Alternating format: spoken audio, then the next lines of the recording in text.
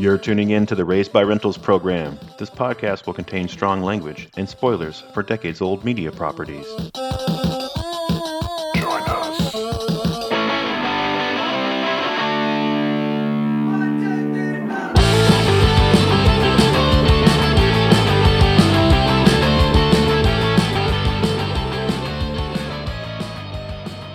Welcome, everybody. This is the podcast where we examine pop culture franchises of the VHS era and improv news stories, because we're the jolliest bunch of assholes this side of the nut house, to imagine how we might improve our favorite movies, TV, and games. I'm Josh. I'm Mike. And we were Raised by Rentals. Mike, for the first time on Raised by Rentals, instead of having a very special guest, this time we're the special guest. For this episode, our 2023 Christmas Spectacular, we're swinging the spotlight to our very own horror host in the grand tradition of Alfred Hitchcock, Rod Sterling, Sven Gooley, Al Lewis, Joe Bob Briggs, Ron DeShear, and the late, great Gilbert Gottfried, our very own Elvira, Samm Grandquist. Welcome, Sam. Woohoo! Oh, woohoo! I'm excited to add you to that list of names. I think it's very fitting company. I agree. It was very flattering. Yeah, she fits in quite well in that group. Well, Sam, we are glad you're here. Of course, Sam from the Western New York Horror Crew and Jerry's Closet. But today, filling the role of our very own Santa Claus, we are super excited that you're here because it has finally come time for possibly the scariest episode that we've ever done. And not because it's going to be a horror story, but because we're scaring the shit out of ourselves thinking about how hard it's going to be. Yeah, it's so funny that you guys are scared because I always feel like you get that way on your episodes, and then once you get in, you're like, wait, yeah, I got this. Yep.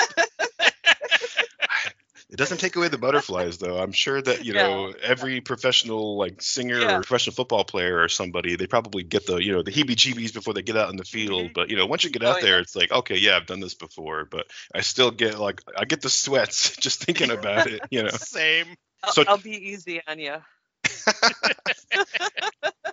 So today what we're going to do is something similar to what we did for our episode 42, Whose Improv Is It Anyway, which we affectionately call the Mousetrap episode. And that was a fun game where we collected some prompts like cliches and tropes and things from the audience. You guys gave us some ideas and we mixed them up on a randomizer. And then we just came up with this wacky story about, a comic book about anthropomorphic mice. And it was like this Saw game. I don't even remember all the details now, but it was fucking like crazy. A horror comic that had to tie into another franchise, which ended up being Looney Tunes. And I want to say there was a character that was supposed to be, or that was more important than they originally seemed to be. There was a bunch of different twists. But yeah, in the end, we got there, and it turned out to be one of the most fun episodes we've done. Yeah. It was hysterical. Thanks. Thank you.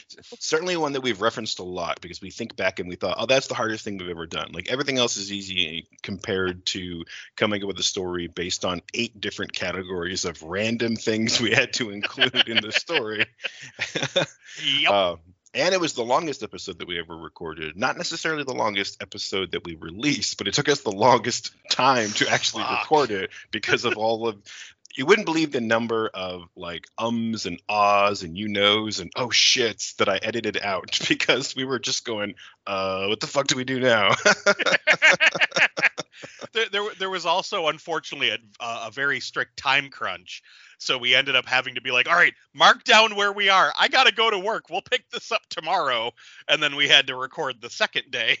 So you can't even tell, you can't tell that you guys stopped it and then jumped back in. It works so smoothly that you don't notice at all. Nice. Yeah, it's the scene where they go down in the sewer and there's some kind of a secret code on the wall that they have to solve, where we were just fuck dude, let's just do this tomorrow. I can't think anymore about what we're supposed to do. And I was like, I gotta get dressed to go to work. I'm running behind. As you're trying to get dressed already, oh no, this isn't working. Yeah. Oh yeah. And Mike knows how many fucking times have I been on one of your podcasts over at the Boogeyman's Closet that I've been fuck, I'm in my car, I'm trying to rush home from work, I got to pick up the dog, I thought I had this scheduled, but all kinds of shit just got in the way, And had that Mousetrap episode been any other mashup or any other plan, it would have been kind of a cheat because we would have had like the entire night to think about, like, what are we going to do to finish the story? And it's not really an improv if you have all night to think about it. But because we were doing these sort of random categories, all we really had to think about was, okay, how do I get them from like this place in the sewer to like the next thing? Because everything after that was still totally random. Like we were only halfway through, So I still think it's pretty legit. Oh, hell yeah. Crazy episode. Yeah, and it was super fun too. And we got a lot of really good feedback on it. Sam, we know that you were a fan of the episode. So we decided we want to definitely do that again for our Christmas special this year. But we're going to mix it up. Instead of taking audience suggestions, or I limited them to 5 choices per category, just so that we wouldn't have this ridiculous number of potential prompts that we would have to work into the story. But this time we said, well, fuck all that. Let's just have a ridiculous amount of prompts that we have to work into the story. To make it even more terrifying. And then we decided, well, let's just take it out of our own hands. So we have zero control over the story. We have zero possibilities to plan ahead. And so Sam, we invited you to come and host our little Christmas episode. You have all of the story, prompts or genres or whatever. You have all of that stuff that you're going to randomize. And so we are putting our fate in your hands to tell us what kind of a Christmas story you want to hear this year. Oh, yeah. Should we just jump in? You guys want me to start with the first one? I think we're as ready as we're going to be. Also, I'll just say one more thing, which is that we agreed, because this is a Christmas special, obviously it has to be a story about Christmas. And we've just been kind of assuming it would be a movie all along, because that's kind of what we've been doing for most of the year. But also we've had our spooky train rolling since before Halloween, having all of our fall and winter episodes this year so far be horror stories. So to keep that going to the end of the year, we agreed that we're going to do a Christmas horror story movie. But that's all we know. Everything else is like, I guess we'll find out, Sam. So we'll toss the spotlight over to you. You got to tell us, how are we going to start this improv Christmas horror story? Okay, so we're doing this by random wheels. So we entered in all the data into the wheel, and we're going to give it a little spin and see what we are going to get. So, all right, it's spinning. Can you hear it? The suspense is killing me. And it is slasher. Oh, okay. Okay, that's well within my wheelhouse. Yes, okay. Yes. Okay, wipe the forehead a little bit. We can do slasher. Yes, and just for the audience, so the slasher is our horror subgenre. Now, that doesn't necessarily mean that we're done with genre twists throughout this, but okay, so we're going to start with a slasher Christmas story. And it's almost similar to our last episode, because we unwittingly did a Christmas story as part of our Black Friday special. I don't think we had even planned that going into it, but somehow it became, Christmassy. We ended up killing a slasher character with a giant candy cane decoration. Which was fun. Yeah. So let's do this again. So, Mike, how do we get started on a slasher Christmas story? You have seen more horror movies than me, for sure. I don't know about you and Sam. You guys might be neck and neck. But I think we're pretty equally matched. So you kick it off, because I'm probably going to have some great idea, and you're like, yeah, dude, they already did that in, some movie 10 years ago you never saw. So you kick us off. But do you guys feel like you might need layer 2 to get that kind of going? Oh shit. So okay. Yeah, you know what? Let's do layer 2 as well. Yeah. And this way we can kind of know what we need to do with the slasher. Yes. Yep. All right, you ready? This one, I threw some random other ones in here. Oh boy. All right. I'm nervous. All right, let's go. Let's do this. Oh yeah. Oh my gosh. Puppets as in Team America as a reference. Oh my god. So this is going to be a what was it? The Thunderhawks and fucking Team America. And so you could have gotten live action, animated, found footage, claymation, or puppets. Oh, God damn it. I purposely took claymation off of the original list, and puppets is almost as bad. Fuck. Merry Okay. Christmas, love you guys. Okay, Shit. wait. We can work with this. We can work with this. In fact, this might actually play into the seedling of the idea that I had that started to pop up. So, okay. Here's an idea. Now, everybody knows about Krampus. We all know, we've all heard 1,000 different tales about Krampus. But there are a fuckload more of other horror, spooky, characters. Like for example, Belsnickel. It's a German folklore, and basically he's very similar to Krampus, but he's a human. He's just it's like picture like if George Costanza was a Krampus. He's like a pissed off little man who goes around and like knocks on kids' windows, and he asks them basically to recite a Bible verse or a poem, and if they screw it up, he beats the shit out of them with a stick to remind them to be better children. Nice. And then there's stuff like oh my god, what was the name? I gotta look it up real quick. I know it's called the Gray Mare. I think it's like Mary Lude or something like that. But it's this it's a character that's dressed up with like a horse skull and like creepy robes and all, and they come to houses caroling, and they add rude verses, and like basically they torment you, teasing you and yelling at you from outside the house until you give them cookies. So there's a bunch of different weird things. There's also the Yule cat, who eats mischievous children if they don't have new clothes. So that's a whole thing about getting new clothes on Christmas. Otherwise, you'll get eaten by the Yule cat. Yeah, Tegan was just telling me about that one yesterday. I don't think I'd ever heard of that one before, but someone at school was talking about it.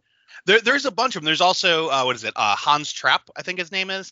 He's basically much like Krampus, but he follows around Santa Claus or Saint Nicholas or whatever whatever your Christmas belief is.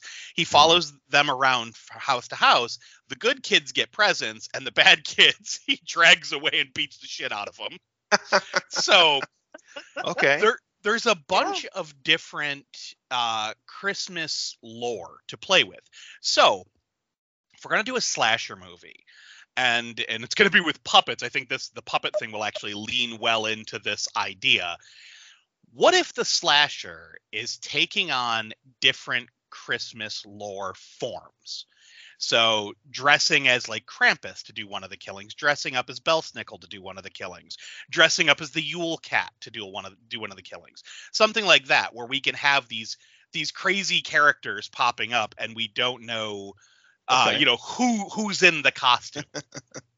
Okay. I like this. I like where you're going with this. I definitely like the different folklore aspects.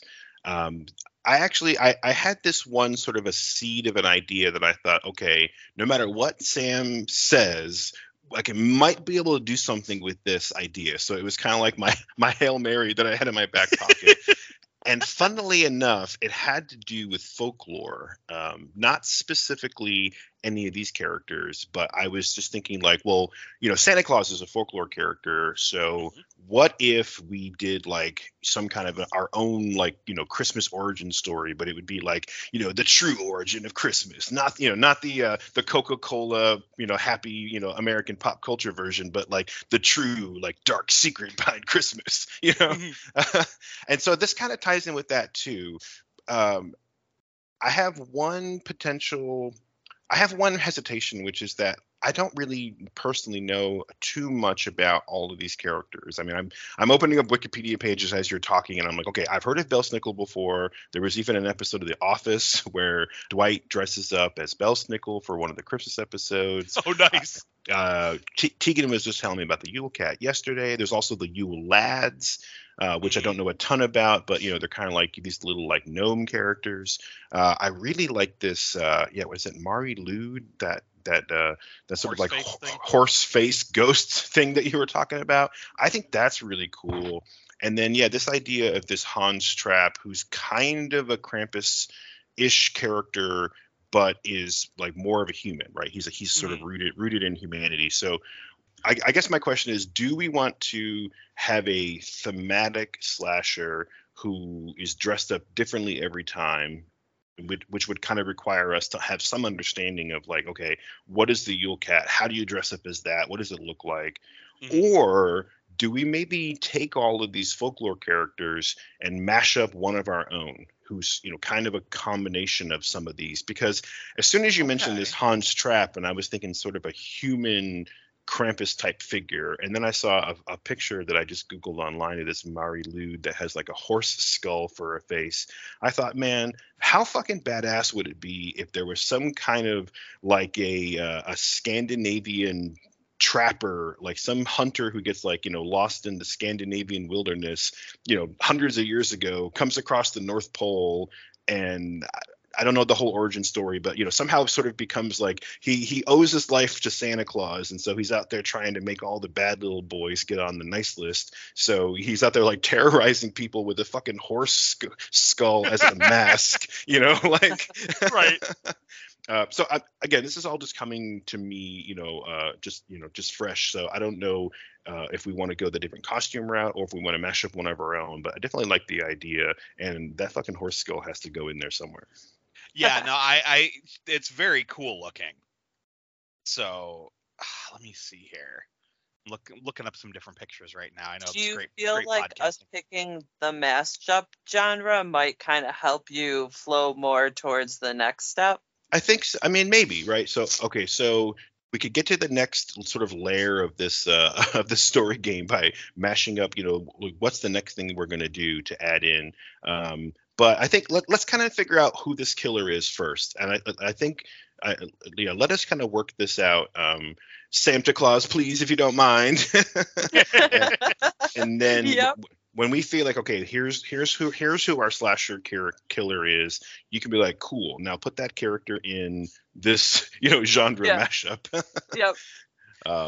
Okay. I like the idea of the like where you're saying like he owes his life to Santa Claus, but I'm trying to think, do we want to already go with like something as whimsical or fantasy as actually being like, yeah, Santa's real, that type of thing, or do we want to do something along the lines of like, I don't know, I'm trying to think of a reason that this guy would believe that he's doing the right thing. Like maybe, when he was a kid, like somebody dressed as Santa helped him out or something like that. So he's always had like this love of the holidays and noticing how, miserable people get year after year. It's like the holiday spirit is getting harder and harder to come by. Oh, that type of thing. And like, well, if that's how you're going to be, well, fine, I'm going to take on the evil side of Christmas. yeah. Oh, no, you got it. That's it. I'm sorry to interrupt you, but that's exactly it. So you guys recently did an episode of The Boogeyman's Closet where you covered Violent Night with Dawn, right? It was one of the specials. And I finally got a chance to watch Violent Night recently. And oh my God, it was fucking great. Yeah, it's absolutely just Die Hard with Christmas, right? Mm-hmm. But I don't want to give the movie away too much. So I don't want to mention anything about backstories here. If anyone hasn't seen Violent Night, you definitely need to. But if I say to you, Mike, the character of Scrooge, think of Scrooge's backstory in Violent Night, where, again, try not to give too much away, but he basically had a childhood where he used to really appreciate Christmas and like gift giving. Something happened to him, and then he sort of turned on the whole idea of like, well, if I can't have a nice Christmas, then no one else can either, so fuck everybody, right? Right. But what if we kind of did it the other way? If a character like that went the other direction, a character who always grew up, maybe some rich, Norwegian or Swedish, family, lived in a big fucking, European castle somewhere, just all kinds of lavish gifts, aristocratic parents. Christmas time and the holiday time was always the best time of year. And then something happens to ruin it. Like there's an invasion, there's a war, there's, thieves, something. But and then suddenly this character is impoverished. But then instead of turning on Christmas, like, well, fuck, if I can't be happy and, no one else gets to be happy. Instead, it's like he's saying, no, like, this is the life that everybody should have. And every time someone tries to stop somebody's holiday cheer, I'll be there to to correct them. You know, I'll be there Mhm. to course correct and be like, no, you're not going to ruin this kid's Christmas, motherfucker. You know?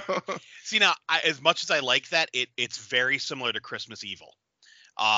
Where the guy, I think his name is Harry Standling or something like that. He loves Christmas, like absolutely loves Christmas, and he wants to make, Christmas special for all the kids, but people all around him are kind of like being dicks about it. So eventually he starts killing people because, like, Okay. how dare you ruin Christmas, that type of a thing. So, and again, yeah, he Christmas was his favorite thing since childhood. So I don't know that we want to go exactly that same route, but similar. Like we could definitely have something where it's like, this person who Christmas is very important to them, and like I said, as they got older, they just see less and less of the Christmas spirit and finally decide, like, I'm going to do something about it. Or like, fine, you want to have a dark Christmas, I'll make it a fucking dark Christmas, that kind of a thing. Yeah.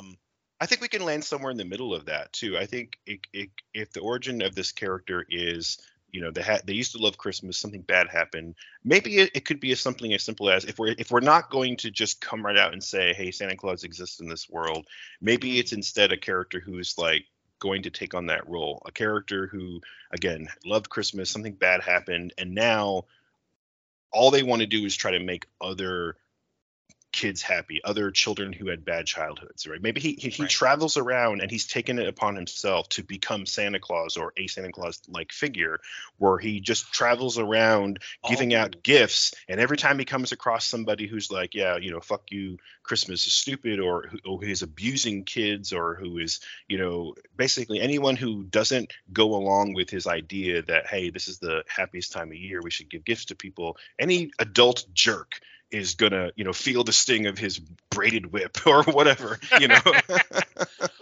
Okay. So he's sort of a Christmas Avenger, he's out there like giving out gifts, and like no one's gonna stop him. No evil aristocrats are gonna stop him from, freeing all of the poor orphan children from child labor in the factory or whatever, I have to keep reminding myself that this is puppets too.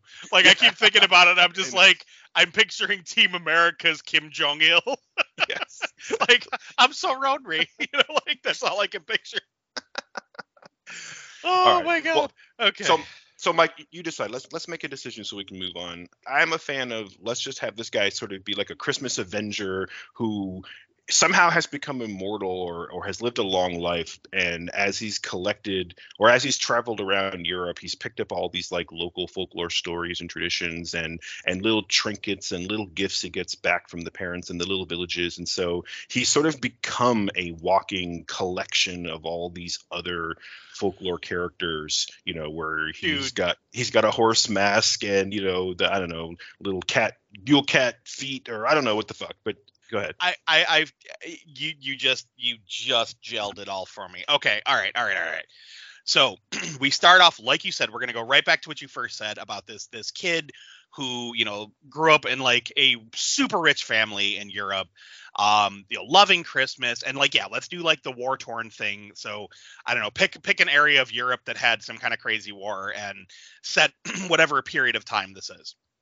So, I'm not looking at historical facts right now. I'm just kind of flowing with this. So we have this story about this guy. I don't know. We want to name him. I keep thinking George Costanza because I mentioned it earlier. So like, we'll call him George. So yeah, sure. So this kid George, he's this wonderful family and everything. His entire world comes crashing down. Like, because of the war, Christmas is ruined. His family is destroyed. Like, everything sucks. So he grows up, as you said, to be like this Christmas Avenger, where he's like going around to like make sure all the kids have good Christmases. Anyone tries to stop him, he fucking kills them. So now we cut from that to present day, and we see like a bunch of like teenagers sitting around like a college campus or something, very Black Christmas style. Okay. Talking about the legend of this guy. Oh, nice. Like, okay. So instead of it being like, oh yeah, he's this immortal Avenger that, it's just some stupid story that these kids are telling each other, getting drunk and high. Plus the thought of puppets drinking and smoking is cracking me up. Nice. So we have them talking about it. So then later, when the killings start, they can be in different costumes. And they could be like, "Oh, it's the story of George," you know. And then we have to figure out who is bringing this story to life. Okay, yeah. So they're telling the story about this folklorish character from like hundreds of years ago who suddenly it seems like they're on their college campus like killing people, right? Right. And it would be, and it could kind of start off as a joke, like, you know, one of these college kids is like, ooh, it's like maybe they. I'm just trying to Google names, so maybe he's called like, you know, the gift giver, right? Gift giver George, whatever. Okay. And I was like, can we really just call him like the Yule Avenger? You know? Which is also kind of funny. That is really funny, actually. Oh my god.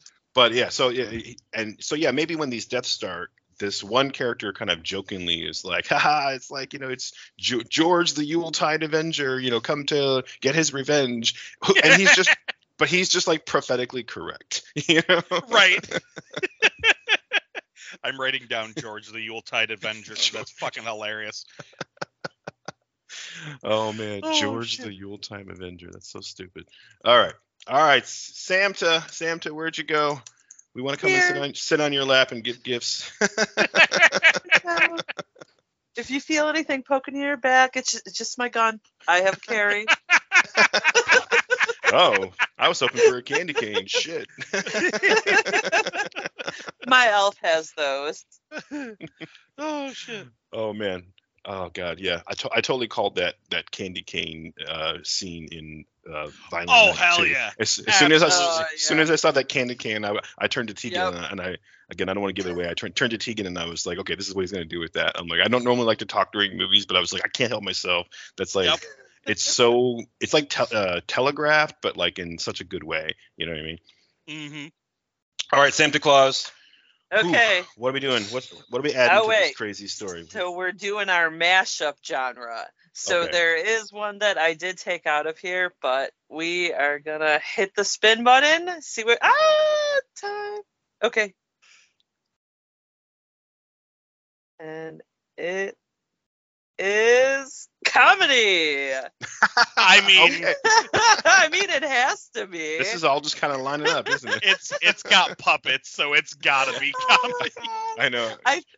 For your puppets, I keep on thinking of like one girl with like the super big mouth that constantly is opening, and she's like smoking in the one scene, like Mike was saying, or shoving food in there, or like. That'd been awesome. I know. I was really hoping it wasn't going to come back with something like Western. I would have been like, fuck, like I don't know what to do with that. Right. I have to change everything. I was a little bit terrified of having it be Western or noir because I'm like, how the hell would we do that? Everything's coming up, George. Exactly. All right. Okay. So we got a Christmas horror story with fucking puppets that now we're gonna make into a comedy. Yes, a Christmas Do we horror want to narrow slasher. that down one more? Oh, geez. Yeah, the subgenre. You're just going full speed, Santa Claus. Okay, let's. Oh yeah, because once you got all those factors, you guys can start spilling out that story and just adding to it, and you know. All right. Tell us what kind of Christmas horror comedy story with puppets you want to hear. Here we go. It's spinning. It's scared. Spinning, and it is a black comedy. Okay. We can do black comedy. Okay. So basically, I mean, that still kind of fits with where we were. You know, it's a dark comedy. So we just got to take it a little bit more seriously. So yeah, if it had come up like slapstick or something like that, we could have, or Screwball, we could have done something exactly like Team America, but with Christmas. It was almost right? buddy comedy. Buddy comedy was right there next to it. It was like almost there. But you know what? I think we could have absolutely done a buddy comedy too, because we could have had, instead of a final girl, we could have had a final duo trying to like solve the murder mystery. Mm-hmm. I think we totally could have worked with that, but black comedy fits really well into this. It's actually in my opinion, it's kind of the same as the comedy because we're already doing a slasher movie, so it would have had to be a black comedy. So kind of fits. So I'm happy with that. And I think and we just kind of lean into, you know, the dark and kind of sad story of you know, George the Yuletide Avenger. I love that his name is George. It's so silly. Oh man. Oh god. Okay. We know that we're going to set this in present day. It's going to be on a college campus because what, you know, holiday slasher movie doesn't deserve to be on a college campus. Right. That tends to happen a lot. So, and the other cool thing about doing a horror movie on a college campus at a holiday season is that there's less people to see the shenanigans happening. It's not as well populated. I always just think of movies like Black Christmas, or one that I've talked about for years now, the Thanksgiving horror movie that does not get enough credit, Christie, where the girl is on her college campus during the Thanksgiving break and is pretty much there alone with just, you know, some security guards and a few random students. And she's being hunted down by these assholes who are just trying to kill a person. And like, she has to like fend for her life throughout. And it's a great fucking movie, but it's terrifying because, again, this college campus is so empty that the bad guys are able to pick off a couple of people and like really isolate her. So that it's just a scary setting to me, to be like this huge open campus and very few people, you know, like no one to help you type of thing. So for sure. It really lends itself to horror well. Okay. No, I think this is good. So normally at this point of the story, we start like coming up with character names and kind of throwing some players in. I want to make two suggestions, and one of them is a request for Santa Claus. You had mentioned buddy comedy, and I immediately thought, oh, that's easy. On a college campus, you just do campus security, right? You have like college cops, right? So you got these like basic rent-a-cops who have guns, but like no training, you know, or maybe they just have like tasers or something. And it creates this atmosphere of characters who are supposed to be in charge or supposed to solve problems, but are in way over their head because they're probably just young, making minimum wage, and nobody should be giving them any weapons, you know? Right.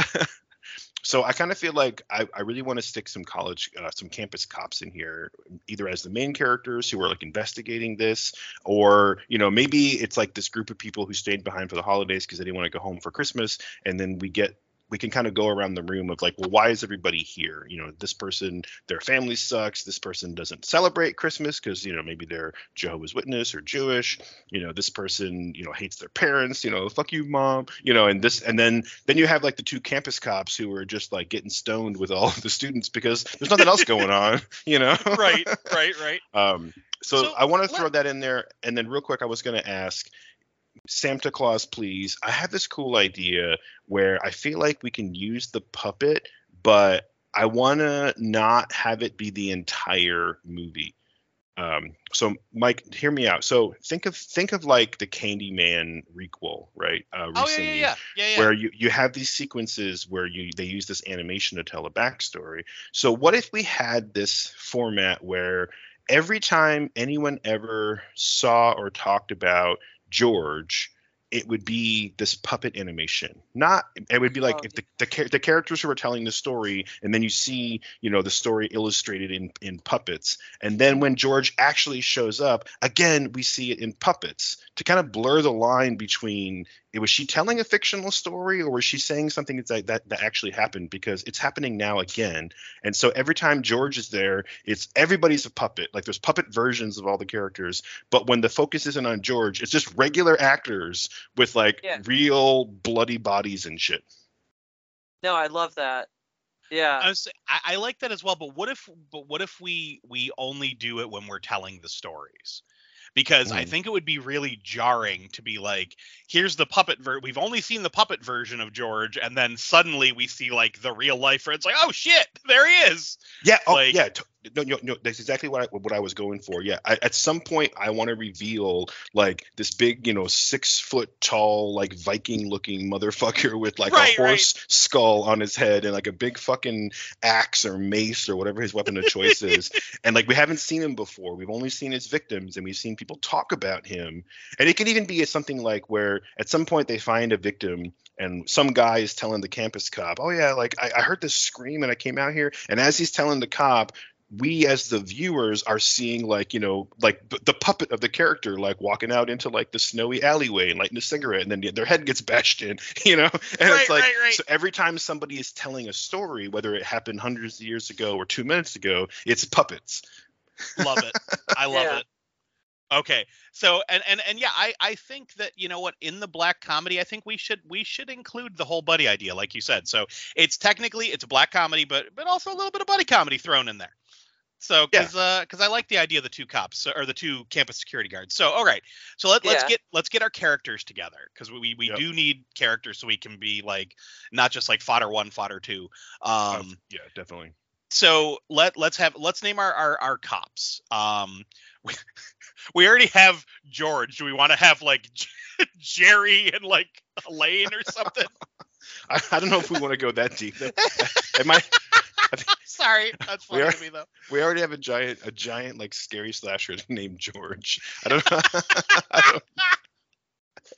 Oh God, I'm picturing what he looks like, and it's cracking me the fuck up. But all right, so let's do this. Santa Claus, give us a name and we'll use it. Let's do it that. Yeah. Hans. Okay, let's go with the Hans. Which that would be kind of okay. Maybe Hans. Do we want him to be one of the guards, or do we want him to be the one like telling the story at the start of the movie? And then like when everyone's like, oh come on, that's bullshit, like when we pan out from Puppetville to like the people sitting around drinking and smoking and all that, be like, no, I swear, back in my home, like maybe he's like from Germany or something, be like, no, I swear, like this is the legend we always grew up hearing. You're absolutely right. And even though George is a funny name and this is supposed to be a comedy, I just looked up like what would George be to like a German speaker, and it's Jürgen, which is a fucking cool sounding name. Jürgen, I love Jürgen. Yeah, Jürgen. So we have a character who is German telling the story about like, Jürgen the Avenger, this big tough motherfucker, and then his like college student buddies are like making fun of him, like what like, and they're fucking getting stoned, and they're like, did you say his name was George Revenge, or something stupid, And then throughout the rest of the movie, they can be like, dude, it's George. He's come to get us. Exactly. And Hans he's just fucking pissed. Like, it's fucking Jürgen, you dick, you American jerk, like whatever. Yes, I love that. Oh, that's perfect. Okay, so we got Hans. Let's see. We need some ladies. So I don't know. The first name that came to mind was Sally. So why don't we just throw Sally in there? Okay, Sally. All right, let me see here. I don't know why I keep thinking the name Allison. Let's just write that down too. I'm good with that. Allison. Okay, so Sally and Allison. Let's get a couple more guys thrown in there. What about? We haven't used the name Rob in a while. Oh yeah, so that's a pretty basic, pretty good normal name. Common white dude name. Rob. Just Rob. Okay, so we have Hans, Sally, Allison, Rob. I'm just thinking in terms of like, we need some victims and we need our buddy cops. So let's pick 2 of these names for buddy cops, and then let's pick 2. Let's have like, I don't know, 3 or 4 other characters. And I'll just say let's have Allison be one of the campus security cops, and then can you tell us who the other campus security guy is? Okay, let's see here. I'm trying to think of a name that we haven't used 1,000 times. Let's go with Lewis. So Lewis will be the other security guard. Okay, so we got Lewis and Allison are now our rent-a-cops. Okay, let me write that down, and then we need a few more friends for the little group. Yeah, we got Hans, Sally, and Rob. One of these guys has to be like the stoner who is like, "Did you say George?" Something like that. Right?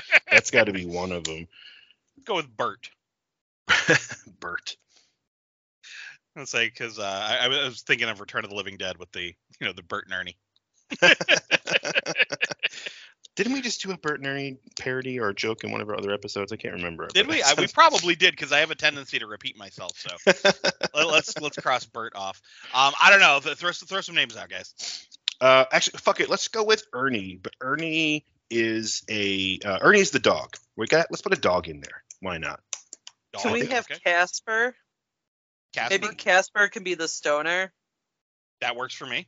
Okay, Casper is the stoner. So let me back this up. Let's make Rob like the jock who, like, why is he still at school? Like, shouldn't he come from like a good family? Why is he still there? You know? Maybe because he's dating Sally and she isn't going home for the holidays type of thing. Oh, there you go. Crush on Sally. Yeah, that's good. Write that down. So and then Sally's got to have Sally's like she doesn't go home because she has like an abusive dad or somebody, so she just like never goes home. But like she tries to hide it and is acting like totally normal, like I'm having a good time at college, guys. Mm-hmm. Yes, so that's good with Sally being kind of like having the bad life, so she's staying there with her boyfriend Rob. Right. Or Rob just is crushing on her. I think that would be so. Sally isn't dating him, but like Rob is really trying to, to hook up with her. Yeah. So he's like, well, I'm not going to go home to my happy holiday family. Because this could also be one of those things where when we get to Jurgen, like Rob is dismissing Christmas tradition to get laid. So basically he's like, fuck all that, warm, fuzzy family feelings around the holidays. I'm trying to get some. So Rob's going against form here. So that would give him a reason to for Jurgen to come for him. I love the fact that we just created a weird villain that started off named George. Oh God, this is great. So you guys still need probably 2 more people, right? Because we have a dog. At least a couple. Yeah, the dog is going to be Hans' dog. I think that would be cool. Yeah, I think Ernie should be Hans's dog. And then or maybe even like let's go with Hans. I was gonna say maybe the security guard dog, but wait, we have a character named Bert. Weren't we gonna do? That's why I said no. Ernie We took Bert away. Yeah, we took Bert away. Oh, okay. I guess I missed that. All right, that's fine. Yeah, because Mike was like, I feel like I used him recently. Yeah. The reason I thought that it would be fun to have a dog, whatever we call it, is because you always have to have reasons for, like, why are people at the campus, and also reasons for people to like sneak around, right? So I was thinking it would be fun to put a dog in the movie, but also you have a character who has a dog that they're like hiding in their campus, or they're hiding in their dorm room at school. So that would give, whoever this person is, like, they're used to sneaking around and they're not going to go home because maybe they like, befriended this like stray dog and took him in. And so now they're going to stick around through Christmas and like take care of him. But of course, the rent-a-cops are, every time they come around, the dog's owner is like, oh fuck, I gotta hide Ernie. And so it's like you give somebody a reason to kind of sneak around. Not that we necessarily need to have a mystery, but you don't want to immediately like let everyone know who the killer is. Like there has to be at least some suspicion of 1 or 2 of the regular people, right? Right, and Hans is definitely going to be high up on the list because he's the one telling the story. So, when the killings start happening, they're going to be like, well, what's he doing? Why is he always sneaking around? And if Ernie is his dog, then it makes sense. Yeah, exactly. All right, so let's just have that be. Do we want Casper the stoner to be the dog owner, or do we want that to be somebody else? Well, we were thinking the dog would belong to Hans. Oh, yes. Geez, see, I'm not following along. Hans is the German student with the dog. Okay, got it. Maybe he just found the dog, and that's what reminded him about the folklore and the story. Oh, okay. Hold up. Okay, I like where you're going with this, Sam. You just gave me a great idea. Okay, so the whole reason he could be telling the story is like he takes in, let's say, like they're hanging out for before people start breaking for Christmas break. It's like very much like how Black Christmas starts, where it's like the girls are all having their little Christmas get together because some of them are going to go home for the holidays and the other ones are going to stick behind. So what if we have this whole thing where we have a group of friends, and maybe we include the security guards. Maybe like the security guards don't give a fuck that Hans has a dog. They're just like, hey, don't let any of your teachers find out type of thing because it breaks campus policy. Because we do want to have the security guards be friends with these kids. So what if we have a scene where like Hans comes to the party and he's got this like mangy dog with him? And they're like, dude, what the fuck? And he's like, oh, I couldn't leave him out there. He was, a stray dog. It was cold, it's snowing out there. And he tells the story of like, how he was brought up to believe that you show as much kindness as possible during the difficult months of winter because, like everyone needs some help and blah, blah, blah. And then he's like, and if you don't, Jurgen might come for you. And they're like, who the fuck is Jurgen? And then they start, he starts telling the story of Jurgen, the Yuletide Avenger. And, and that's when we could have, like, when we pan back out, we could have Casper, like, choking on a fucking, like, choking on a blunt or, like, taking a hit off a bong or something. Like, did you fucking say George? Like, have that kind of a thing. Nice, and then we could roll into this whole thing where, like, Hans decides he's going to take care of this dog because it's the right thing to do in the harsh winter months. Okay, yeah, no, that's cool. I like that. And with that in mind, I'll say, since we're not using Bert, and if Hans has the dog, let's give the dog like a German name, like Bruno or Fritz or something like that. Oh, I like Fritz. Okay, so we'll make Fritz the dog. Okay. All right, so Fritz is the dog. Okay, so do we just want to have like another student named Ernie then? Because we need a couple more fodder. So yeah, let's just have like a regular dude, just a regular guy named Ernie. Right. Maybe he wants to go home, but his family is like too poor for him to pay for like the train fare or whatever, and he lives just far enough away where like he just can't make it, and like maybe he's bummed because he's not really expecting his mom to like mail him anything because they're just not doing good. Right.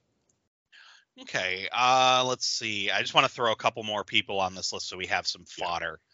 Not that I'm naming fodder, but I want to add more so we have ones we can take out. Yeah. So let's see. We got Allison, we got Sally. I don't want to name anyone that sounds similar to those. Travis, the silent hero. Let's put Travis on. Okay, we need some more ladies. Let's see. Cassie? Anyone got a problem with Cassie? Ooh, yeah, I like that. Okay. Yeah, like Cassie Hack from Hackslash. Yeah. Yeah. No so worries. we have Travis, the strong, silent type. We don't really know why he's there. He's just always hanging out. He's just real quiet. Doesn't really talk about his past or anything. We don't know why he's there for Christmas. And maybe people are like a little bit intimidated by him. And then let's see, Cassie. Maybe he even put the party together, so it's at like in his dorm or something. Oh, okay. Okay, let's see. We want at least. Well, let's see. We got. I'm counting up the guys. 1, 2, 3, 4, 5, 6. We got 6 guys. Let's see. And girls, we got 1, 2, 3. We only got 3 girls, so we need a couple more girls. All right, so let's do a Kelly. Kelly, okay. Yeah, just throwing a name in there, and then let's pick something else that's like not a typical like American or German name. Let's have Mariposa. Mariposa, right? So she's Latina. Mariposa. Okay, yeah, that works. It means butterfly. I used to know someone named Mariposa. Totally works for me. All right, so we got our list of possible fodder. Yeah, no, I like this. So Travis is like the silent type, but he always likes having people around. We don't know why. He doesn't, we don't know anything about him, but yeah, it's his dorm room. He just likes having people around all the time. There's probably some reason for that. We don't know. Right. But yeah, so the semester is about to end, and maybe we start this movie with somebody, maybe Casper is just blatantly like smoking a fucking J in the middle of, like outside of one of the campus buildings, just like not even trying to hide his big fucking blunt. And let's have, Allison come up and as the security, the security cop, and come up and like bust him, and she's gonna kind of like walk him over around the side of the building and then be like, dude, Casper, what the fuck, man, like you can't just be doing that in front of everybody. Obviously she was just putting on a show to get him around the corner. Right. So we should totally play it off. Okay, so we open the movie, we see like this guy in a hoodie standing like between like at the mouth of like an alley between two buildings on like a college campus, just fucking lighting up and smoking. And the POV should be like behind him in the dark alley, like coming toward him. And then just like see a hand clasp him on the shoulder and have him like spin around and then pull him into the alley. And then ever like put him up against the wall and be like, dude, what the fuck? You're going to make me look bad. They already know I'm friends with you assholes. Give me that joint. And then she takes it out of his mouth and starts smoking it herself. Exactly. And then he's like, hey, are you going to Travis's? I just, I stopped to smoke for a bit. Like he's on his way, like happy. And she's like, yeah, we're going to be there after our shift or something like that. So we find out immediately like campus security is buds with these guys. For sure. Yeah. And Allison's going to be like, oh, man, this fucking sucks. Like, I got to work all through Christmas break. I can't fucking go home. I'm like low man on the totem pole. So I get stuck working the holidays, but hey, at least I get Lewis to hang out with me, and then like Lewis, he comes, they have like a little golf cart or something that's like, their security vehicle. Right. And so it's got to have little like Christmas lights wrapped around the roof. Yes. And like a wreath hanging off the back end of it. Oh yeah, for sure. I'm just picturing this big motherfucker who's way too big to be driving around in a golf cart. Fuck yeah, absolutely. No, Lewis has to be like a like not only big dude, like 6 foot something, but like a holly jolly rotund motherfucker. So like he's that type of fat security guard. Like, and I've worked with plenty of these guys over the years. They use their bulk to their advantage. Like they're gonna take you down if they have to, but. It's the type of guy, he's sitting in that little golf cart and like the steering wheel is just like sitting on his stomach. Like he's just like crammed in there like a fucking daisy canned ham, Oh, nice. I was thinking that too, and then Allison being like really small. Yeah. Mm-hmm. So we're totally doing the Laurel and Hardy thing. Yeah. Yeah, and it should be that Lewis too, like he's the one who put the holiday decorations on the cart. Like he comes over, he's got a Santa hat that's like blinking lights on it, and of course Casper's like, dude, Christmas tree, motherfucker, yeah,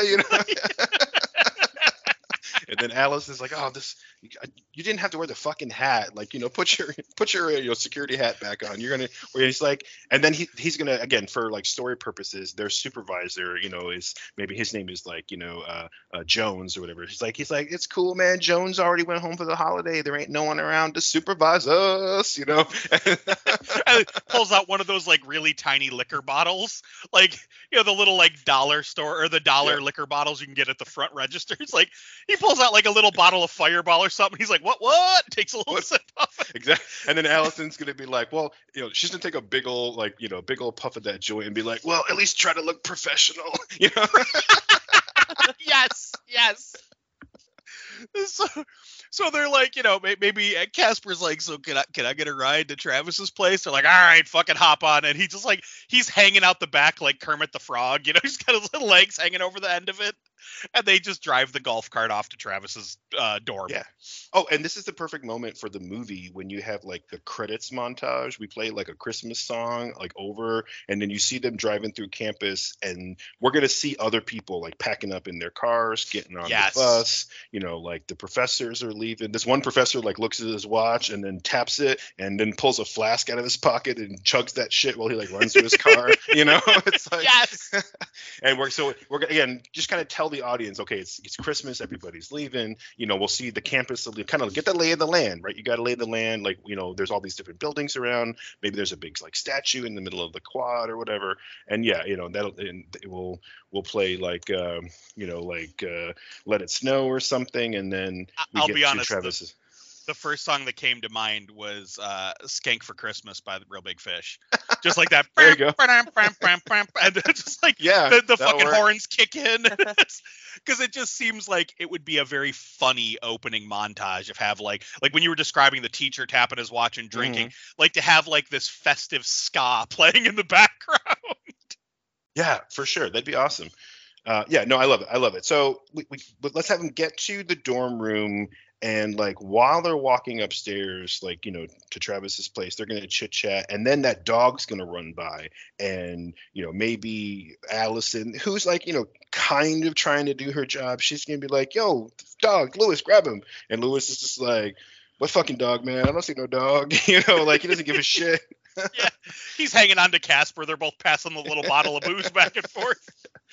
And so, of course, you know, Allison's like, oh, God damn it. So she follows the dog and is right up into Travis's room. And it should be one of those things where it's a suite, right? Where a lot of college dorms have this, where you have like this one big open, like common room. And in the corners are these little suites of like 3 or 4 dorm rooms, right? Kind of like, and that's kind of like what the whole corner of the floor is. This way you get some rooms that people could be in, but you have like a larger common area, and that's where there's like a kitchenette and a couple of couches, and you know, of course, they're gonna have like a Christmas tree kind of half fallen over, and you know, like you know, bongs all over the place, and it's like, you know, and yeah, they're gonna kind of follow the dog in there. The dog's gonna, you know, maybe as the dog runs in, Allison's trying to chase it. You just have Travis just like step into the doorway all menacing, but he was just like, oh, it's you, you know, and then he was just like kind of bouncing his own room for a second, making sure that they were cool, you know. Yep. You know what would be fun about that character too is if, like, you already mentioned that he's in the suite. What if Travis comes from a very affluent family? Like he's basically grown up with like this long history of like being spoiled at Christmas, like getting the best of the best of the best, and he's still miserable. Okay. So, because remember, we want to have that want to have that idea of people not having the Christmas spirit. So we already have what do we say, Sally, who is staying behind because her family sucks, so there's no Christmas spirit there. We have Rob, who like has this happy-go-lucky, like I'm picturing like his parents a lot like my parents, where it's like the mom is just like super happy all the time and like makes a huge deal about Christmas, like all about the family aspects of it, like baking cookies together and decorating together. But he's letting down his family because he likes Sally and he wants to get laid, so he's like foregoing Christmas tradition to get some. And like Travis, who's like has like the best of the best of the best, he still is miserable and he doesn't like any of this. But it's like, well, you know, my friends still like, I still love my friends type of thing. And you were saying Ernie's stuck there, so that drains his spirit. Yeah, exactly. Yeah, I was gonna say with Travis too, like he has this big family and all this money, but maybe like, you know, his parents just aren't very affectionate, so he just doesn't give a shit. Yeah, you know? But he likes having people around. He likes to run parties having people around because, hey, these are all people, you know, like he can make friends and like kind of experience, you know, real humans. You know, right? Like he's lonely, but he's like, it's that whole conundrum of you have everything in the world but human interaction. Yeah. You know, like money can't buy you happiness because, like, yeah, I mean, happiness comes from those that like your loved ones, the people around you. Yeah. So, yeah, like I like this idea that each character has that type of a flaw, so we can really play up that whole like avenging spirit of Christmas. Yeah, exactly. And then let's have Casper. Since we're talking about an avenging spirit of Christmas, like I was initially thinking at least one of these people needs to just not be like a Christian. Like Casper's Jewish, you know, he's named Casper because his parents are, you know, Polish or whatever. And so he just doesn't give a shit about Christmas because to him it's just, you know, this whatever, it's this silly holiday that all like my Gentile friends celebrate. But for him it's just an excuse to not go to class for 2 weeks, you know? Love it. Perfect. Yeah, like we can have a couple of things like that, like you know, maybe Cassie is maybe not Jewish, maybe she's like comes from a Jehovah's Witness family where she's just like, we don't celebrate Christmas, like we don't celebrate holidays, like that's not important to me. But you know, hey, I'm glad my friends get something out of it, so yeah, I'm gonna join in on the fun. But hey, don't get me a gift. I don't want to. You know, we're not celebrating like that. So again, it's not like a dick move. It's just that's how she was brought up. You know. Yeah, exactly. And then let's see. For I want to skip Kelly for a second on my list. So Mariposa, let's have it be that she is the like the overachiever, like super nerd, and she's just like, I ain't got time for breaks. I have studying to do. I'm taking like 7 classes this semester. I'm on a track, you know, for to finish pre-med at like, top of my class, that kind of shit, right? Right. Okay. Yeah. No, I like that because then again, it's not that she's willfully being a dick, like, fuck Christmas. It's that, look, I have a limited time frame to get through college to meet all the goals I want to meet. So something as hokey as Christmas it doesn't hold any ground for me. Like that's not important to me. Yeah. So I like that. I like that a lot. And then at the risk of